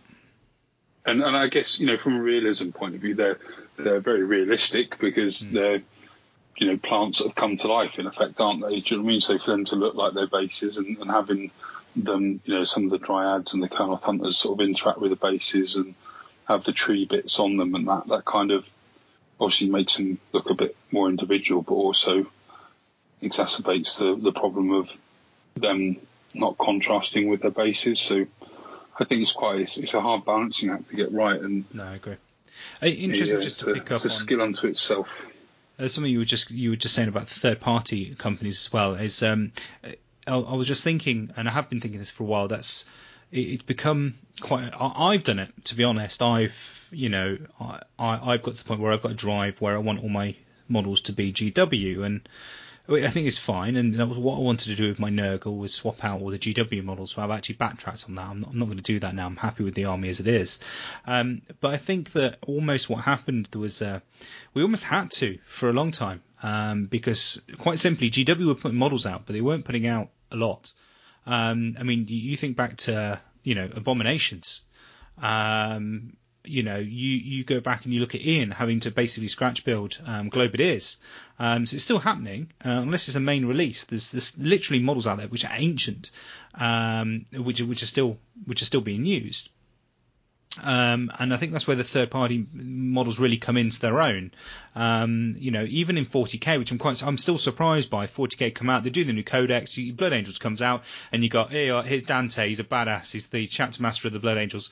Look at this old wanky model. And like, what the fuck? Stay on target. We're talking about bases. But this, as an example, talking about the third-party side of thing. I think that is. Nowadays we can do that. Yeah. We can sit there and go, well, I want all my models to be GW, which is great because the models are putting out are amazing, and there's loads of them, and they cover all the gaps in the army books. But we haven't always had that, so there's something I kind of want to mention. But me with basing and actually taking on board both of what you've said there, my journey is maybe, in comparison to you guys, maybe a few years ahead of where you are now, and I don't mean that as an ego thing. But I've most certainly in 8th. Really made a concerted effort to make my basing complement my armies, and that's something I learned through my Dark Elves. That was back in 8th. That was my first try at something different, where I said I want to do desert basing, but I don't want to use yellow, which was very well received. That then moved across over to my initial Chaos army, which I was doing. Obviously, the Nurgle army I went with. I knew I wanted a display board, and I knew my models were on water, so it's hard to do watery bases, and that's where this idea of, if people haven't seen my Cthulhu bases, they are literally 3 mil clear acrylic bases, which I've then put Woodland Scenic's water effects on and made waves and whatnot. Really simple, like stupidly simple. Like, you don't have to glue the models on, you can put them on the water, and when it sets, it'll hold them in place. You don't have to glue your models onto the bases. But in my eyes, it works really well. So actually, what I do nowadays is that I always have an idea of what I'm going to be doing with the basing as I'm working on, not before the army. So another example of that is my Tzeentch, which I'm doing from Ember to Inferno. I wanted to do something different on the bases, and I can't even think where I came up with it from. I just wanted this idea of mirrors. And so I use a bit of plasticard. I've got it's dirt cheap, reflective sheet, self-adhesive backs off eBay. Cut it to shape, black rim, stick them on the basing in the snow, and so happy with them. The concept really, really works. What I will say, if you're thinking about basing and you don't want to put too much thought into a good-looking base, you can't go wrong with snow. I really mean that. Go pretty much any colour you do your base. Whack snow over the top, couple of tufts, put some snow on it. It's gonna look good. That's like my default, and it really, really does look good. The new Valhallan Blizzard from GW as well was newish, so easy to use. Yeah, I've used loads of that. Yeah. It's really good. Not cheap if you're doing it across a whole army, but it's the fact you can build it up as well. So you can do the base, leave the model there, and you go, actually, it just needs. But you just scoop a bit more on and put it on. So it's really good stuff. Works really, really well. So I would always recommend people snow basing if you just want to do a nice looking base off the start. That's a good example. I do test bases, and people would have seen this as well. I did 3 different colours for my Tzeentch, and just got opinions on them, see what people thought. Try models on them. Put models you painted on. Does this look right? Does this contrast? Is it too similar? Is it knocking the colours off? Because basing almost changes the colours of your models as well. So a little bit from column A, a little from column B. I think it's always, when you're thinking of an army, have a think about the basing as well. If you've got a really brightly coloured army, so even something like Space Marines, or if you're doing your Stormcasts, so mine was a bright yellow and black. There's an awful lot of contrast. Do I want to bring another colour into that? Answer, probably not. So that's why I've got, Baneblade brown bases worked up to white. It's a neutral colour. Baneblade, third blend. Third blend. Then it's a new, and I think that's the way to think of it. Think of it like it's framing your models. Basing's very important, but you don't have to go crazy with it. Very basic works. So if you've got strong colours, go for a more neutral base. If you've got quite neutral models on your quite neutral colour scheme on your models, go for a crazy base. You can do that. I think one thing, and it's one thing that how I've decided upon the basis for my Chaos sort of army is going from the centerpiece and working backwards. So obviously Be'lakor and the other sort of main conversions I'll be doing for the army are on sort of, well, he's on an exploding realm gate, and Egrim's going to on sort of a ruined oculum. So it's going to be, and the display board that I'm going to do for them eventually will be sort of like a ruined Sigmarite sort of city, which is even cooler now that they've sort of started to develop the storyline. So they've actually incorporated actual cities, so it's not just a Ophidian Archway, a Numinous Oculum, and a couple of realm gates. You can actually have them interspersed with actual towns and stuff now, the way that the fuss going with obviously with the way that's going. And I've been eyeing up that new, what is it, the Lair of the Astromancer that they've re-released. Oh yeah. So Witchfate Tour. Yeah. That'll make an appearance, I think. So it's getting that idea and then working back. So I was going to use the Shat Dominion bases for some of them, but I'm not. All I'm going to be doing is, with those basing kits, you get like separate bits of rubble, like that's a Sigmarite kind of thingy rubble, and just have them interspersed, on like the Marauders and the Pink Horrors and the Skyfires and stuff. Perhaps with the bigger models like the Skyfires, I'm going to have bits of rubble left over from the Ophidian Archway or the Numinous Oculum, and I'm going to pin them so they look like they're sort of flying over it, and perhaps not use the sort of swirly bits that hold the discs up normally. So, perhaps if you've got a big model in mind, do a Rob and do a big model first, and then work your army back from that. Yeah, that might be a good idea. Yeah, I think that's a good way of approaching it as well. Some ideas on bases. And the other thing I wanted to mention as well that I've started doing, and I'm actually really happy with the results, is I've only recently started washing my bases. And what I mean by that is that I've always been one of those who I paint my base a colour, I dry brush it up. I've actually started treating my bases like they are miniatures. So I base coat, say, grey, Halford Grey Primer, one of my favourite spray paints. And then with my Tzeentch bases, for example, I wash them all with a purple ink. And then I dry brush up. And I really would recommend, it gives you such great contrast, because I think sometimes where I've not done it in the past, you lose that transition, that contrast in colours. So give it a try. If you're thinking about some new bases, do one where you just dry brush as you would normally, flat colour, dry brush up, and then do another one where you wash it, treat it like it was a miniature, and you wash it down, and then you dry brush up, and it looks really good, really, really good. So I would definitely recommend that. Yeah, I do that. Yeah, it's something that I do. It also allows you to, by changing the colour of the wash, changes the dramatically changes the final thing. Yes. So it allows you a lot more flexibility, even if you're using the same dry brush and base coat. Yeah, and you can bring another colour into it as well. Yeah, it works well. Excellent. Well, I'm glad. Well, I knew I wasn't the only one doing it, because I know Chris Homlin of the Black Sun's a proponent of this as well. But I just thought I'd share that as a little tip. This is something I've only recently started doing. So the next question we had through was from, we mentioned them already, at Hobby Hammer, so fresh from their Rise of Empires event last weekend. A nice straightforward one, straight to the point. Good tips for dry brushing well to achieve blends. Rob, any thoughts on dry brushing? Yeah, I think we'll tie another question with that. He said about like brushes as well. Yes, that was at Greedy Raven. Good tips for saving dry brushes so I don't have to keep buying new ones. Yeah, so I'll tie this in for two things. Never use a GW dry brush for dry brushing unless you're doing bases or like armour and stuff, where you don't mind sort of that sort of scratchy kind of finish. Yeah, well, I agree. I think they're good. Out of the box, ready to go, they are good dry brushes. But get yourself down B&M Bargain or Poundland, where you get 5 makeup brushes for £1. Yeah. And use one of them for each colour you'll ever dry brush with. So have one. Don't try and wash them because they don't wash well. Just a tiny little bit of paint. So have one for your bone. Have one for your silver. Have one for all the different colours that you think you might want to dry brush on a project. It's only a £5, and just use those. They're a lot softer.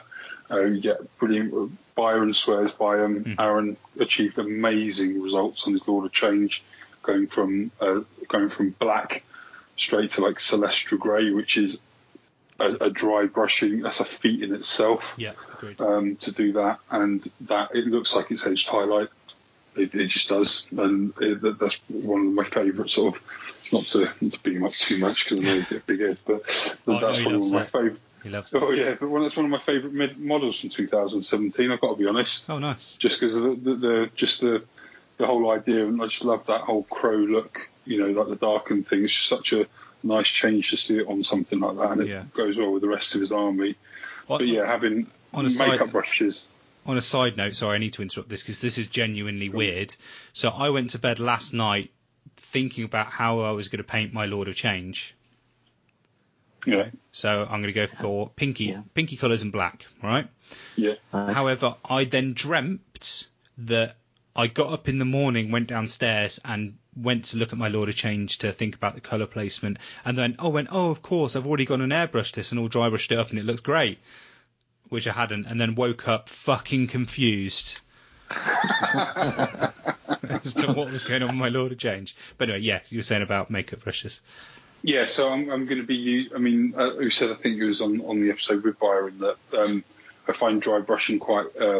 Saying about blends. I find it quite a good tool to use to not for the final effect, but to see where your highlights are going to go. Yeah.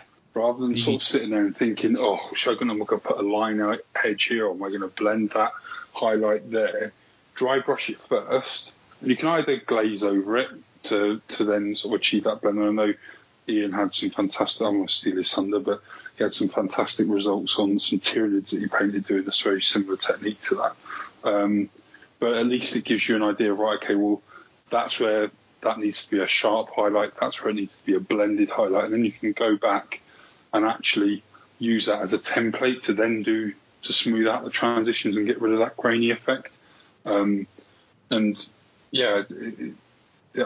think that, I mean, the dry brushing for blending on the most basic level is to watch the Archaon video that Duncan did, where he does the centre part of Dorgar from black through to Rakarth Flesh with basically dry brushes and using the GW washes as glazes. And he gets a really good effect there as well. So there's plenty of stuff out there. And I think that's almost why, in a way, I mean, fair play, I mean, all credit to the Duncan videos, definitely, that dry brushing is becoming a bit more of a used technique again. You've got people like Byron kind of fighting its corner, and then you've got Duncan doing the videos, and a lot of people are watching those. and it definitely has a use. 100% has a use. I think there's an element of scale as well, though, with the dry brushing when you're talking about achieving blends and things. Stuff like Lords of Change, so modern kind of large kits, really, really good for dry brushing. Even like the, Scarbrands and the Bloodthirsters and things. Using these things, like using makeup brushes, and really, you just get rid of all the paint. So if you drew it along your arm, you just would get no colour off.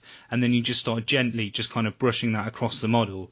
And it's almost like magic. It works so well. Like those raised surfaces will only pick the paint up, and it will be ever so gentle. And then when you're talking about achieving blends, you can work that through a couple of brushes. You can work from a blue to a pink, just by doing this and just gently kind of building the colours up with the dry brush. It works particularly well. And then you can even use glaze as well to help those transitions. But it's all about what they always say with dry brushing. Virtually no paint, like none, especially with the makeup brushes. And do go out and buy them. But don't buy too big.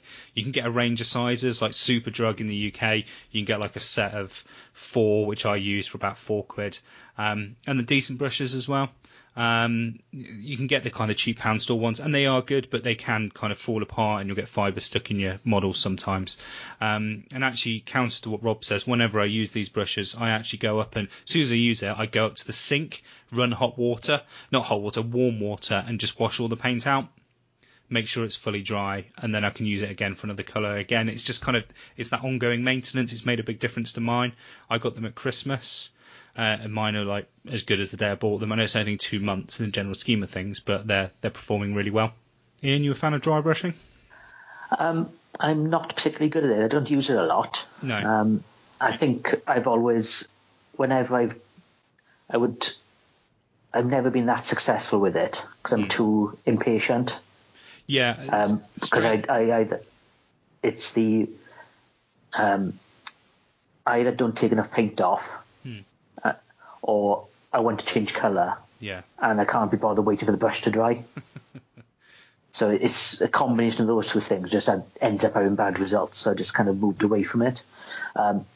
When I do use it, I never use it in isolation.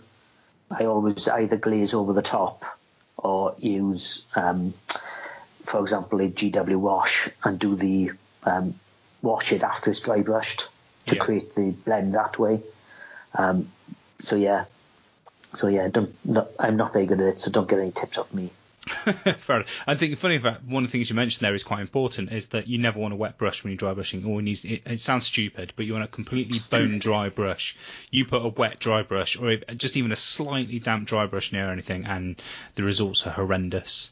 So really, kind of to answer Hobby Hammer, so our tips really are makeup brushes. Get some cheap but decent ones. And just take your time. You can do strong transitions, but literally no paint on your paintbrush. You can build up the dry brushes just by successive layers, and you can do different colours by doing the same thing. And if you wanted saving the brushes so you don't have to keep buying them, that's probably referring to the GW ones. I'm literally sat here now looking at about my 4 different GW dry brushes, and they're all fucked very, very quickly. So buy the makeup brushes. As Rob says, either use them for one colour, or, as I say, just walk up to the sink, give them a nice wash off in warm water, and they should do you well. Next up, then, we had at cold_fury 1872. How do you plan colour schemes? Do you write down before beginning? Splash paint about and see what evolves. So, Rob, how do you approach these when you're doing crazy conversions? Colour schemes. Well, funnily enough, it's something that I've gotten into. Obviously, I haven't painted anything for ages, so the Sylvanest stuff, or the mixed order stuff, whatever you want to call it, is kind of I got this colour scheme again from, if I'm painting something like that, and I've got the battle tome, there's usually, GW have probably done half the work for me, and I've got a spread of different. Oh, this is from this Wargrove. This is from this Wargrove. This is from this Wargrove, and that's the paint scheme. That's what they look like.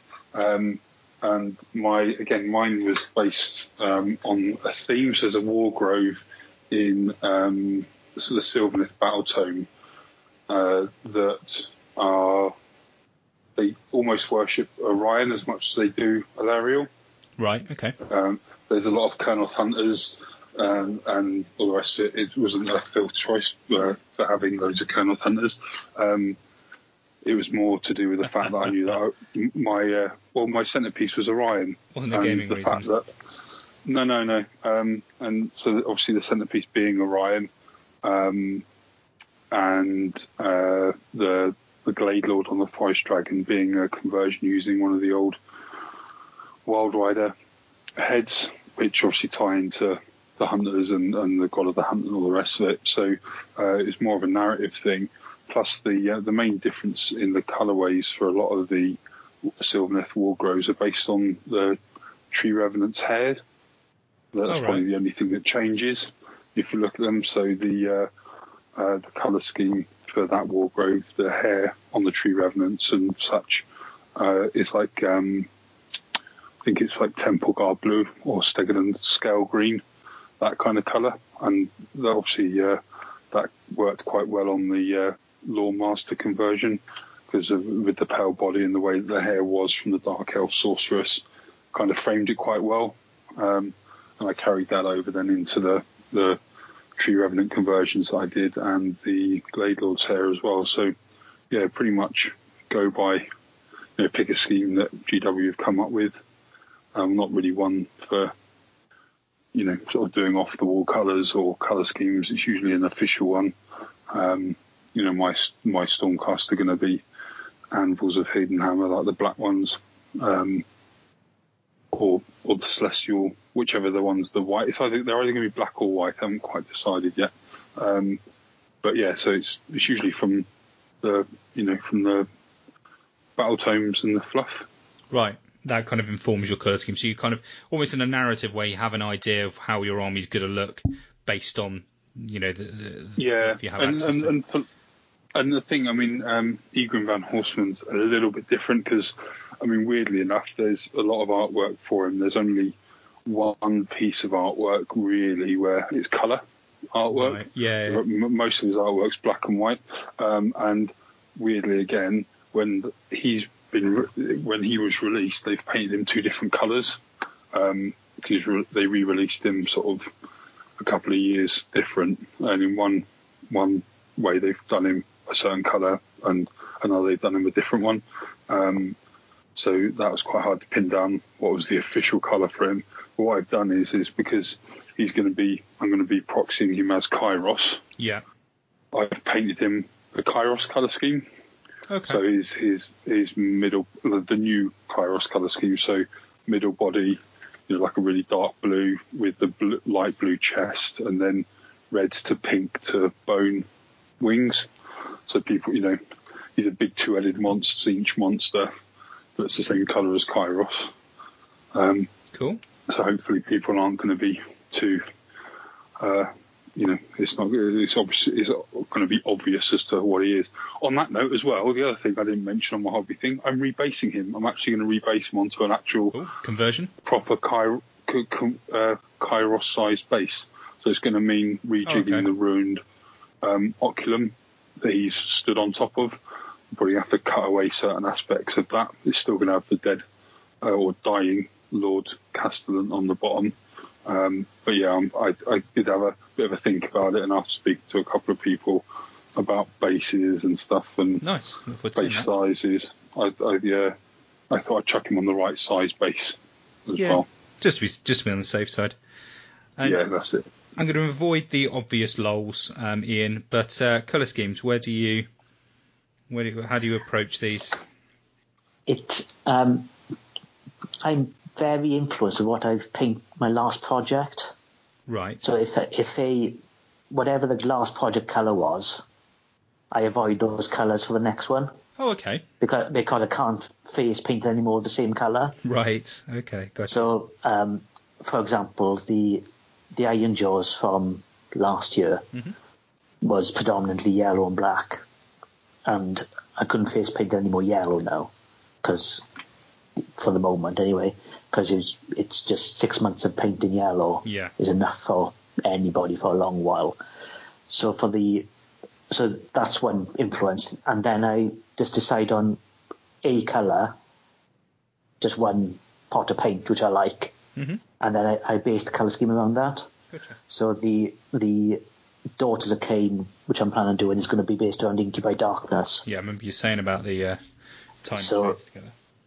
So I'm going to be doing the leather, all the like the boots and that kind of stuff is basically that washed with black and highlighted up.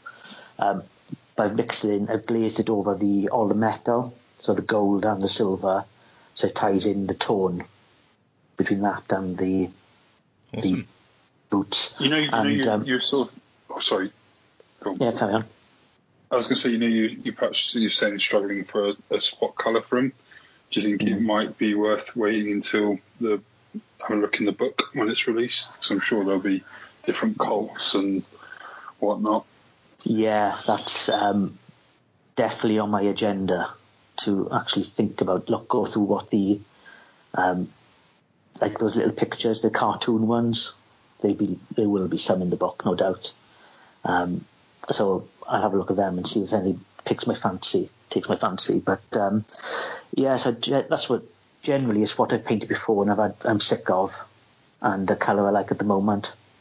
And the two together normally defines what I'm going to do. It's the choice of army as well is very dependent on what I've done previously, because I want something totally different. So see, it's kind of less of the choice of the army for me, but I'm not overly dissimilar to yourself, to be honest, Ian. I tend to I specifically choose a colour that I want to do. So Stormcast was yellow. I've done orange in the past. Obviously red for the Khorne, Blood Angels, all these different things. That's how I approach a colour scheme.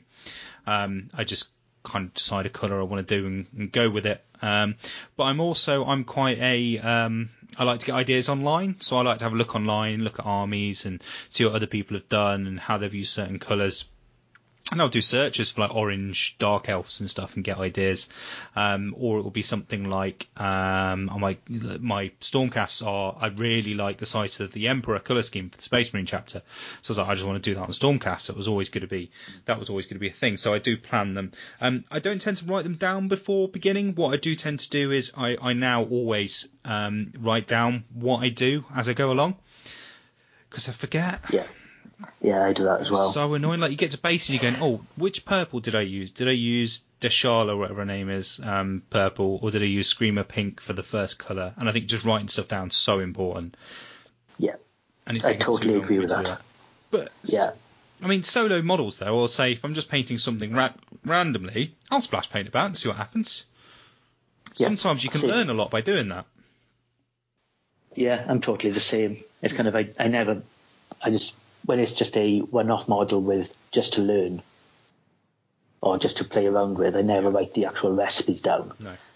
But I'm exactly like you. I write the recipes down if it's going to be a big project, because you come back to, if you want to expand it in a couple of years' time, you know what you've done rather than trying to remember. Yeah, I mean, not even a couple of months' time. Honestly, a couple of a few weeks or so, it can really fuck you up. So if there's anything, because I've been caught on the other side of this so many times.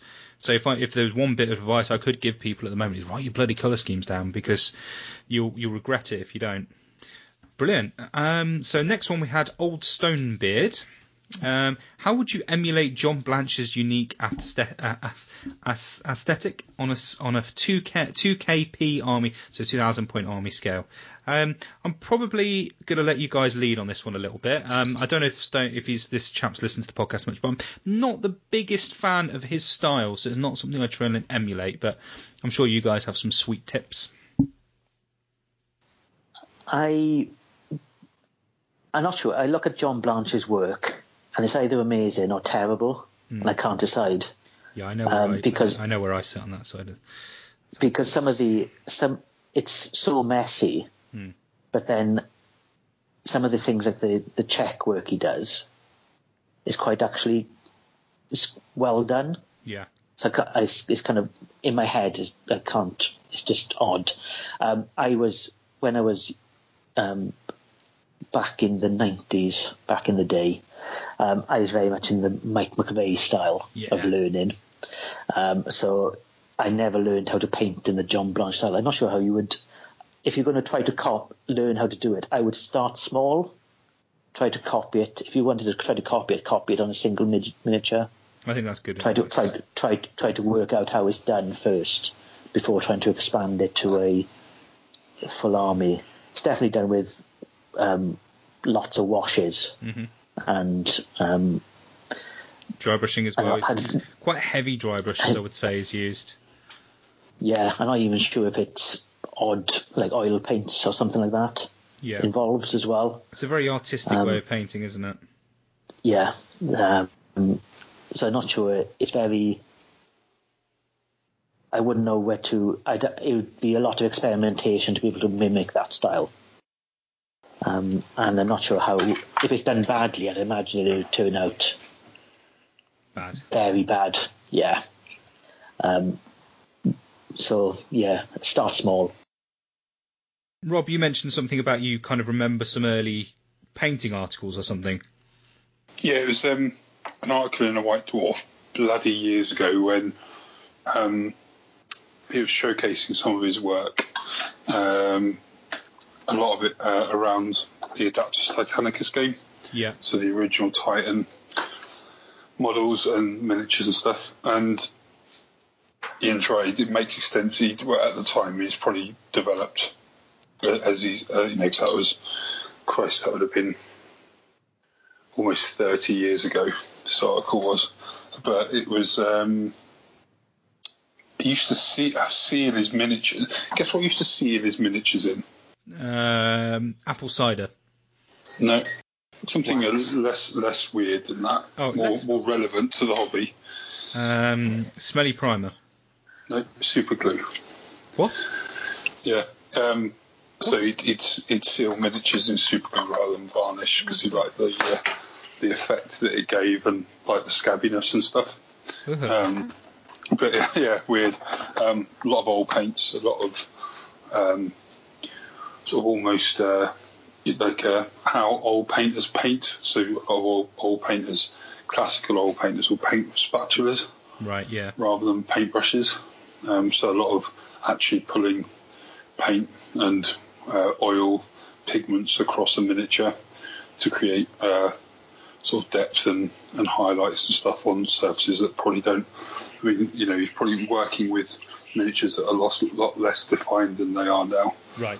So having to create that sort of definition yourself through that. weathering and conversions and stuff. So a very, as you guys said, a very, for want of a better word, classical artistic kind of approach to it, which is probably why it's so divisive in its its sort of appreciation across the community. Some people love it, some people hate it. I don't think really. I can appreciate it for what it is. It's not my style, as you boys have said. I wanted to emulate the Mike McVeigh style growing up, which is the clean kind of box art kind of look to it, the action figure look, with everything black lined and all the rest of it. So yeah, not my style, but I can certainly appreciate it for what it is. But I think it would translate quite differently. It'd be a mission to do it well across the 2,000 point army, I think. I think maybe even just simplifying it somewhat and kind of going, right, my first stage for these is going to be, I'm going to do a dry brush. If it's cloth, it's going to kind of be this colour. If it's armour, it's going to kind of be this colour. If it's flesh, it's going to be kind of this colour. Then almost put certain washes in place over those areas to define them, and then almost do like a harmonising single dry brush over the top. And maybe use some of the technical paints like the Typhus Corrosion, a small amount of maybe Blood for the Blood God, just to kind of add those extra vivid colours in. I think that's how I would probably approach it if it was kind of going down that route, and kind of paying less attention to detail and more attention to kind of like the general look of areas of the model, and then maybe kind of picking out lenses in like a dirty green colour and that kind of effect. So I think that's how I would tackle that based on what you guys have shared. And then next up we had at Nerd Ninja 19 saying, in this age of the interwebs and seeing previews so early, how do you stay focused on your current project? Already thinking of conversion ideas for elves that are maybe coming out. I'm going to start with that one. It's fucking hard, isn't it? I mean, it was difficult enough back in the day, like with 8th, if you think about the 8th release schedule, and you look at like the AOS one, so we all kind of we've had Nurgle, we've had, Elves hot off the heels of that. The Nurgle bandwagon seemed to be a big one because so many people had armies already, and this Elf one I think is going to be very popular.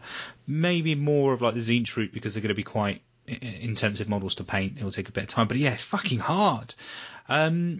The one thing I would say is that I think just there's an element of just getting yourself committed. I mean, some of it really is just money. If you try and control yourself with the cost and say, look, you don't need this. It's not going anywhere. Those Daughters of Khaine models are always going to be around. They're going to be around for years now. You don't need to rush out and buy them. And also, if you can kind of, I don't know if you guys are the same, I like to get all my models out now. I like to have them on shelves so that I look at them and go, how on earth do I buy a Daughter of Khaine army? I can't even put it on my shelf. And it's almost like a psychological thing. You're like, stop buying stuff because you haven't actually got anywhere to put it. I don't think the interwebs really in that way kind of makes much difference. I think it is more really just down to the release schedule. Obviously them being so prevalent on social media, it's really good at getting you interested because they want you to buy it. So putting all the little sneak peeks out, the rules and everything works very well. So I really wish I could say, mate, there was an easy answer to this question, but there isn't. It is just pure dedication.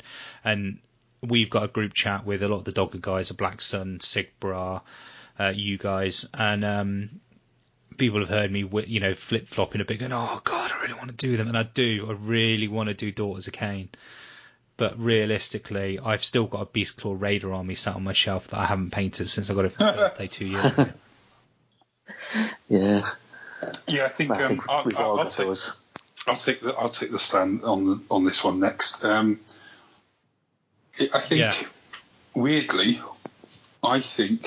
in a weird way, and it's not the case for everyone, but certainly for me, I think the new release schedule helps, simply because before you'd go so long before something that you liked came out that when it did, you went fucking balls deep into it, right? Really that Dark Elf wave when it came out this last time round with all the new stuff. It's probably the most I'd spent at Element Games in one hit. I went proper in on it and never got around to doing it in the end. But it's almost like there's so much choice that you don't, and it comes around so often that whereas before I probably would have had a Death Guard army because, oh my God, it's got a Primarch, or I probably would have had a Thousand Sons army because, oh my God, it's got a Primarch, or an Ultramarines army, because if those releases were spread out a year apart from each other, you'd have enough money to buy them. True. And do you know what I mean? And you'd end up then with 6 or 7 armies over the course of 5 years that have just backlogged and you've never got around to doing them. Whereas now with the release schedule as it is, you're never like with these elves now. It's like, I want, elves have come out, brilliant. I've been waiting for them for ages. But they're not the elves that I wanted. I wanted like Tyrion and Teclis elves or Malarian elves, really. As much as I love the Marathi figure and the new Gorgon models and all the rest of it, they're not quite. They're my least favourite part of that sort of aesthetic, as it were. So although I'm going to be picking up Marathi to do my Michaela the Denied One conversion, that's probably all I'll be getting. Well, actually, no, I'll be getting the Gorgon models because I might get the Gorgon models to do my. Well, I'll be getting I'll be getting that. Well, no, what I had done, my Slaanesh contingent on my Chaos army, I had planned to do a unit of Chaos Knights, and I'd been scouring eBay, and I had a few myself anyway. I was going to do a unit of Chaos Knights as a unit of 10 of the Lords on the Boob Snakes, so I just have 10 of them. as Chaos Knights with the Okay. Medusa / Lord Demon Prince conversion that I did as Yep. the Lord on Demonic Mount, if that makes sense. So sort of step them all up one. Yep, Yeah. makes total sense. Sounds very cool. But now thinking, well, I can still use him as the Lord on Demonic Mount, but rather than having to spend £300 on a unit of 20 Slanesh Knights, which is what it was looking like it was going to be, because they're like 15 quid a model, and I wanted 20 of them. I can get a couple of boxes of those Gorgon Knights, and I think with a decent sort of knight-sized body, maybe some Varangard or Stormcast bodies or whatever, they'll make quite cool Gorgon Knight type, almost like Sepulchral Stalkers in the old Tomb King range, but Slaneshi. I agree. Sounds cool. So yeah, like it's cool when little releases like come out, because you think, I'd use like Mortarion. Do you know what I mean? Being able to use that as part of my Nurgle conversion that I want to do. Using the wings from Magnus for my Egrim. Having all these new releases is great, but it's being able to pick and choose, bits from it. No doubt when the new High Elf in whatever sort of form they take to come out, that'll be me. But hopefully my Chaos will be done by then. Fingers crossed. Cool. Good stuff. Like it.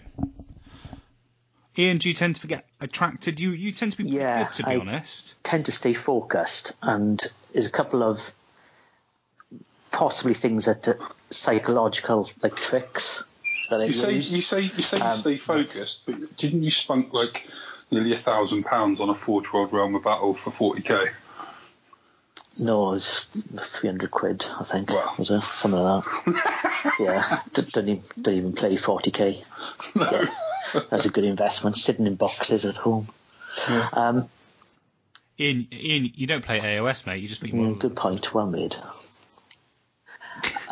So I tend to... There's a couple of things I do which tend to keep me motivated to finish what I'm doing. I tend to write because I go to events, which generally a 2,000 point match play. I tend to write two lists, a 2,000 point one and a 1,000 point one. So I try to finish the 1,000 points first, and if possible, try to go to a doubles event. So I have that in the calendar. So there's a stepping stone. So if you get to 1,000 points, it's a legal list for use in match play. But then you can do the next 1,000 points with it doesn't really matter if you don't get beyond that point, because you still got a legal army at a lower points level. So that's one thing I do. I always start with the unit I want to do least. So I start with when the enthusiasm's high, I do the thing I don't want to do. So rather than the opposite of Rob, essentially. So rather than start with the centerpiece, and I'm going to paint I really want to paint Elariel, and you paint Elariels, and you go, I've got to paint 30 Dryads, and just that's just would break me. They just wouldn't get done.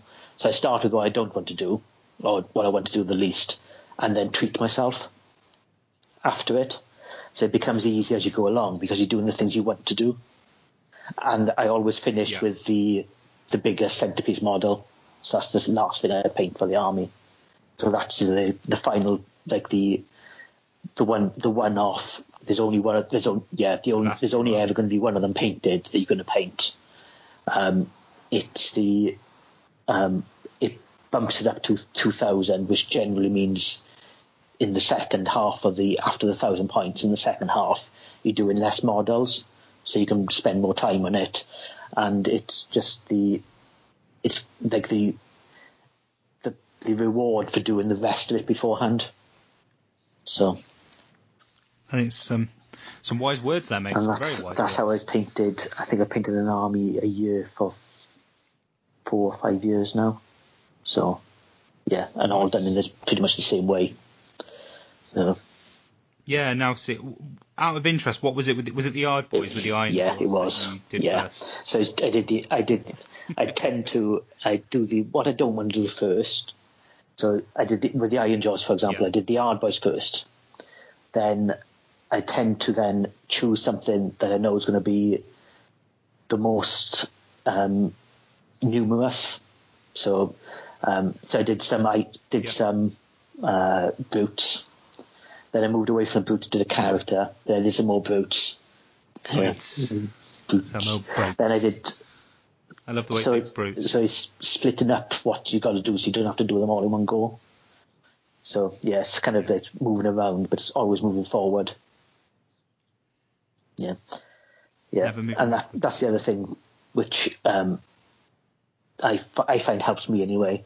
Rather than sitting down thinking and doing nothing, just do something you know you've decided on already, whilst thinking about the other thing, rather than just dry fitting bits together, trying to work something out and then achieving nothing for a couple of hours.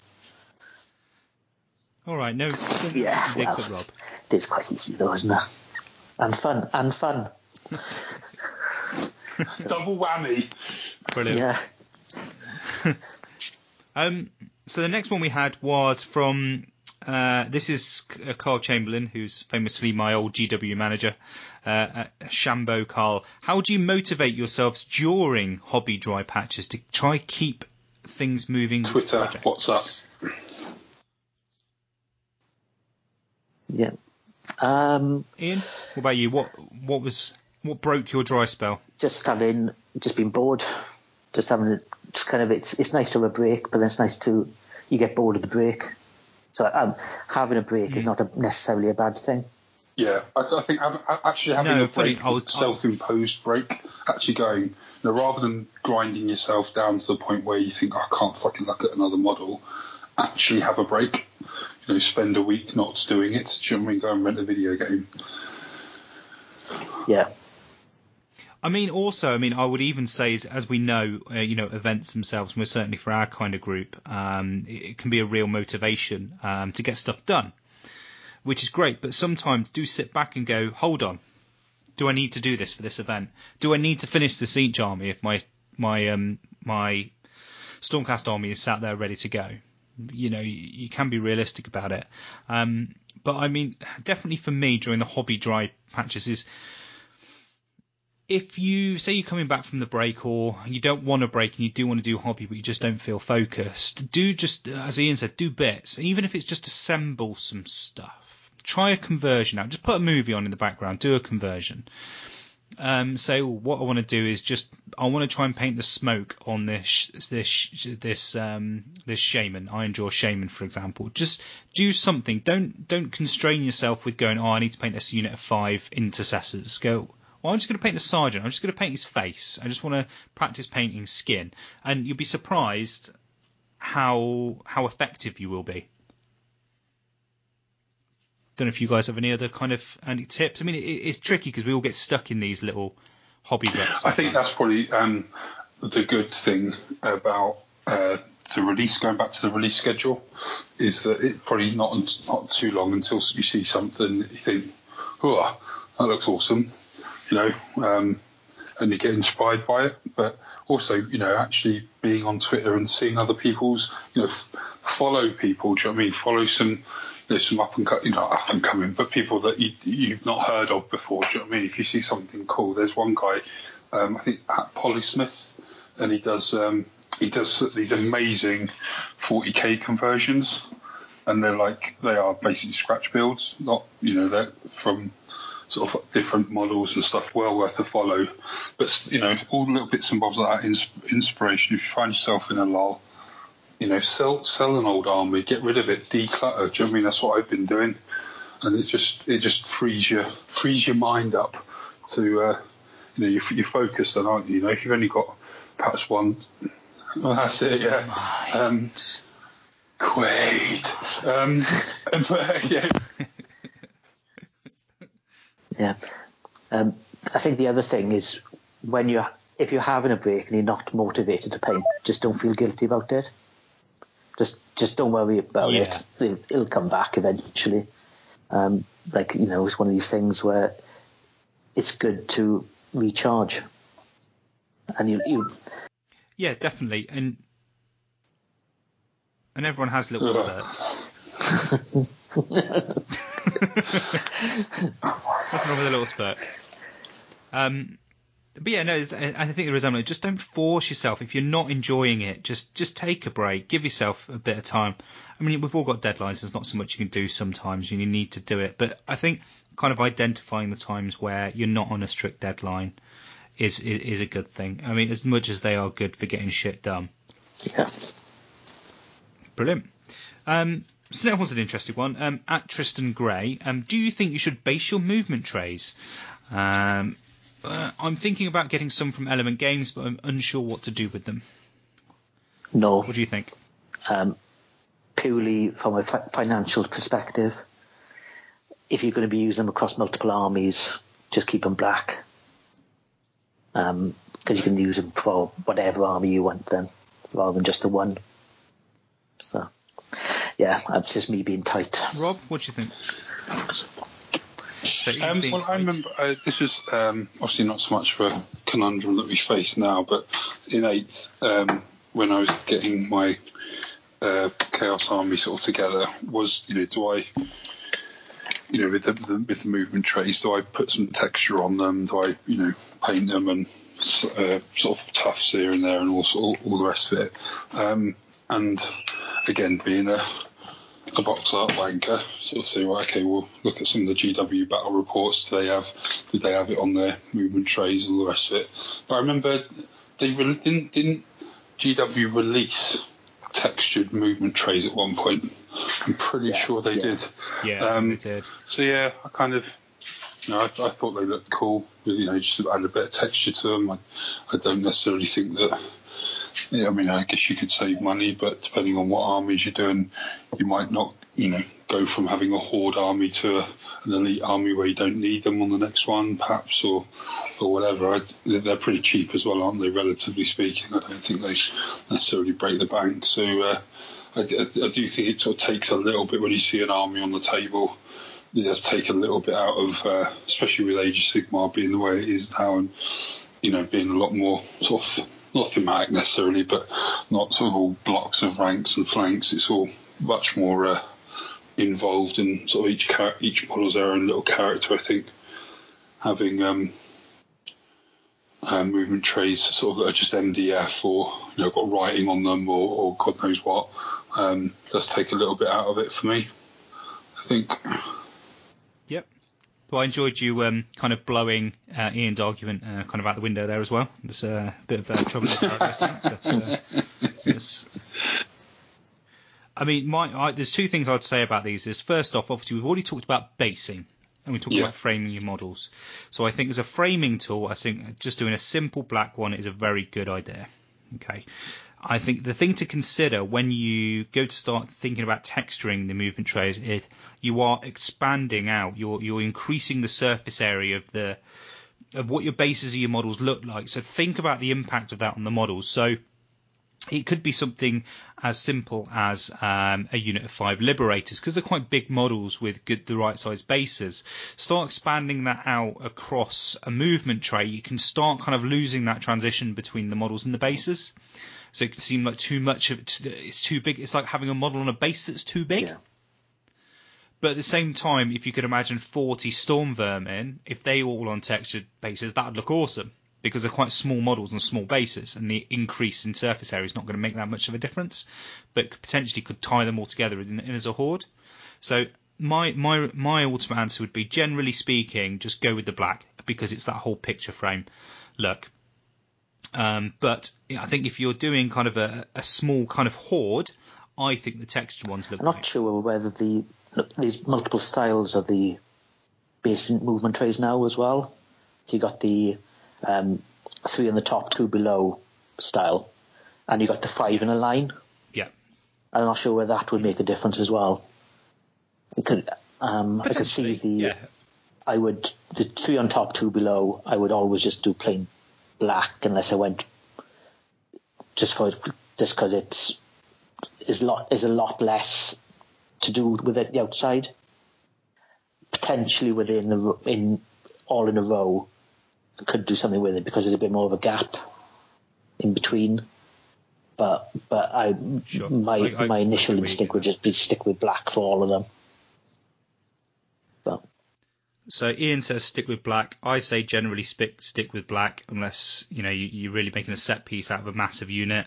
I think that's all quite reasonable. It's an interesting topic actually. I mean, to be honest, we don't see much. We tend to just see the black ones. Yeah. And just maybe for a bit of variety, it'd be nice to see something a little bit different. Anyway, next one. At Thornshield, so Ming. Will the three of you take part in the Pro Painted Podcast Painting Masters, #4pm, or will you, which is me, solely be running it? So the answer is I'm going to be running it. But I want both of you. I've told both of you. Yeah, I don't think I'd be playing. I don't think I'll qualify this year. I'm not going to match. Me neither.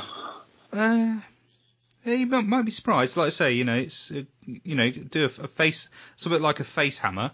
Do you very good stead. Yeah, I'm planning on going to a couple of events later in the year, but I'm not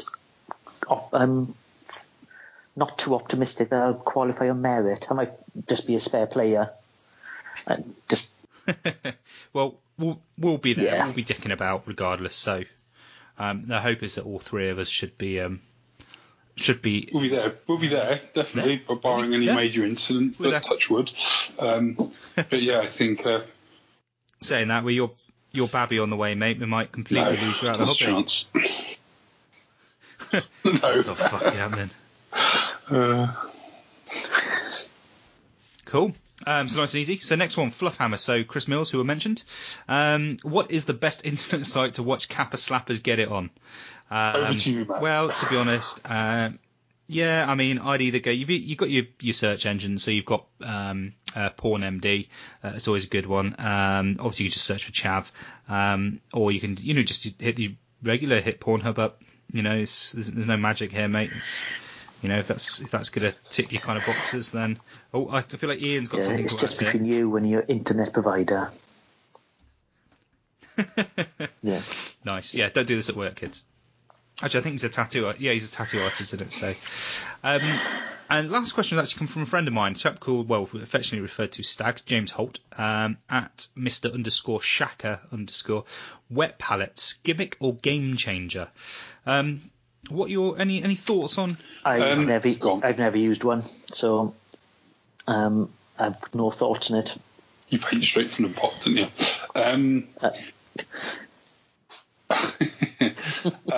I don't think. I think they lie somewhere in between. I don't think they're gimmick. They definitely have their uses, but they're not necessarily a game changer. I think I tried various different things. Obviously, you've got the trusty little tile or the little pallets you can get from your hobby crafts for £1 or from the range.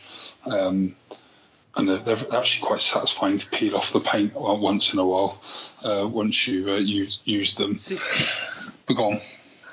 No. So yeah, so there's those, but obviously wet palettes themselves. I've always, whenever I've used them, I use them quite a bit when I was doing the blends on my Order Army, just to keep the glazes and the paints in a malleable state, as it were. Should we explain what a wet palette is? Yeah, so I think Rob should. I've never used. I'm going to jump in straight here and say I've never used one. You can buy them from. You can actually buy them from the range. You can get the. It's like a plastic tray. You put a bit of absorbent foam layer, and then like a sheet of basically greaseproof paper over the top. And what that does, that greaseproof paper wicks some of the the water, the moisture from the sponge beneath, to keep your paints dried. From drying out. The problem is you unless you've got it specifically, they're quite hard to control. They keep your paints wet, but if they're terrible if you don't pick. If you're only going to be doing dry brushing, as going back to what we spoke to before, then they're terrible for that. So it's like any tool; they've got their uses. I quite like them because it just means that if you decant some of your paint onto it, and rather than just if it was in a standard palette or on a tile or something, they tend to dry out quite quickly, and you've got your paint there, and it's you can use, especially if you're painting a lot of models. If you're sort of assembly line painting, they're quite handy to have as well. If you're doing custom mixes, then as again going back to what you guys are saying, if you're doing a test model and you're forgetting to write down what colours or what sort of mixes you're actually using, having that there so it stays there for the entirety of the time that you need it is quite handy. So yeah, they have that. So is that their entire use? That's all a wet pallet's for? A wet pallet is purely for keeping... Yeah, you can decant some paint onto one, sort of, water it down to the consistency that you want it. You put it in a fridge and it'll never dry out. So it'll continue to wick paint through from the sponge, and it'll just never dry out.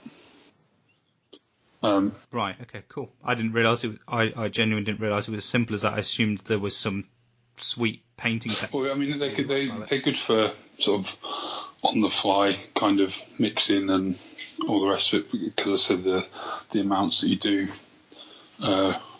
You see a lot of sort of individual model paint. If you watch a lot of tutorials, some of the sort of higher end guys, they'll use them just so that their mixes stay on there for as long as they need them. And obviously, if they're not really, I don't suppose they're that suitable for army painting, a unit, because again, you'll lose track of what you've mixed. But if you're doing like a display standard model or something, then you're not really going to go back and repeat that over an entire army. So they're more for that really. They're originally aimed at just watercolor painters, rather than miniature painters. I think Winsor & Newton do one, which has you get like the old classic kind of what are they called? The bits of wood, and they're like a weird kind of almost teardrop shaped bit of wood that you hold in one hand, that you see like an old classical artist with little that's bits a palette. of paint. Yeah. That's, they're called that. They're called a palette, then, are they? Yeah. Well, they're like, there is another word for them other than palette. In fact, yeah, I think so. Is there? But yeah. You better hope there is now. You can get one. It actually has a row of little sort of dimples that you can put your paint into and then transfer them over to the wet palette. So it's about a £5, right? You can make your own using kitchen sponges in the bottom of a takeaway tub and a bit of greaseproof paper over the top. So if you want to try it out for yourself and not actually cost you much, you can use them. But I'll shut up now. Right. No, insightful. That's something I've learned. That's brilliant. Well, thanks again, guys, for sending the listener questions in. It's quite, actually, I feel like I've learned a little bit from doing that as well. It shows you the kind of the different aspects that we look at this all from. So that's fantastic. So I think that basically wraps up the episode, unless there's anything you guys want to kind of add after sharing our hobby brains. No, I think I'm good. No, you've had enough. Awesome. So, yeah, next episode will be out again in a couple of weeks' time. That'll be, I'm hoping to hook up with Chris Mills to record that one. So it'll be an interesting chat.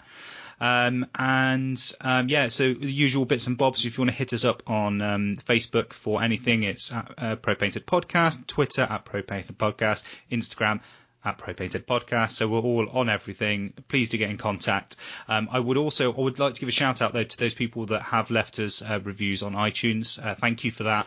It has so far allowed us to get a rating on there, because you need 5, which we've now got 10. Woo!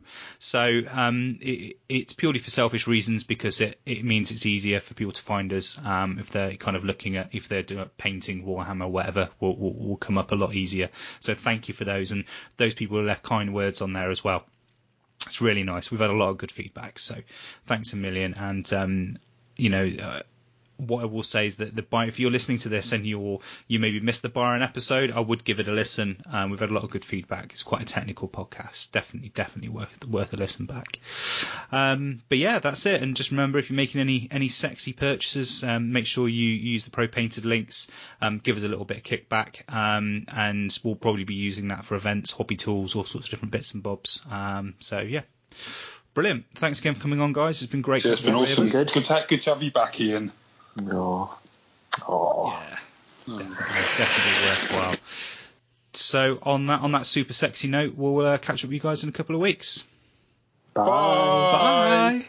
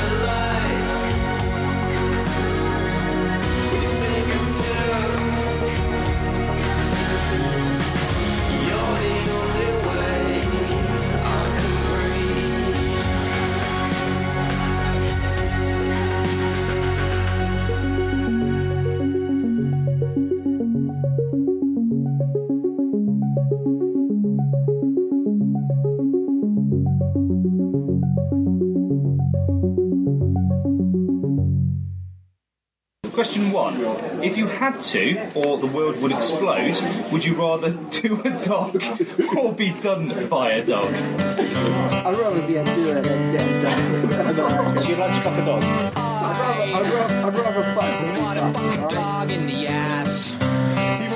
fuck a dog in the Okay, what's the next question? Okay, question 2.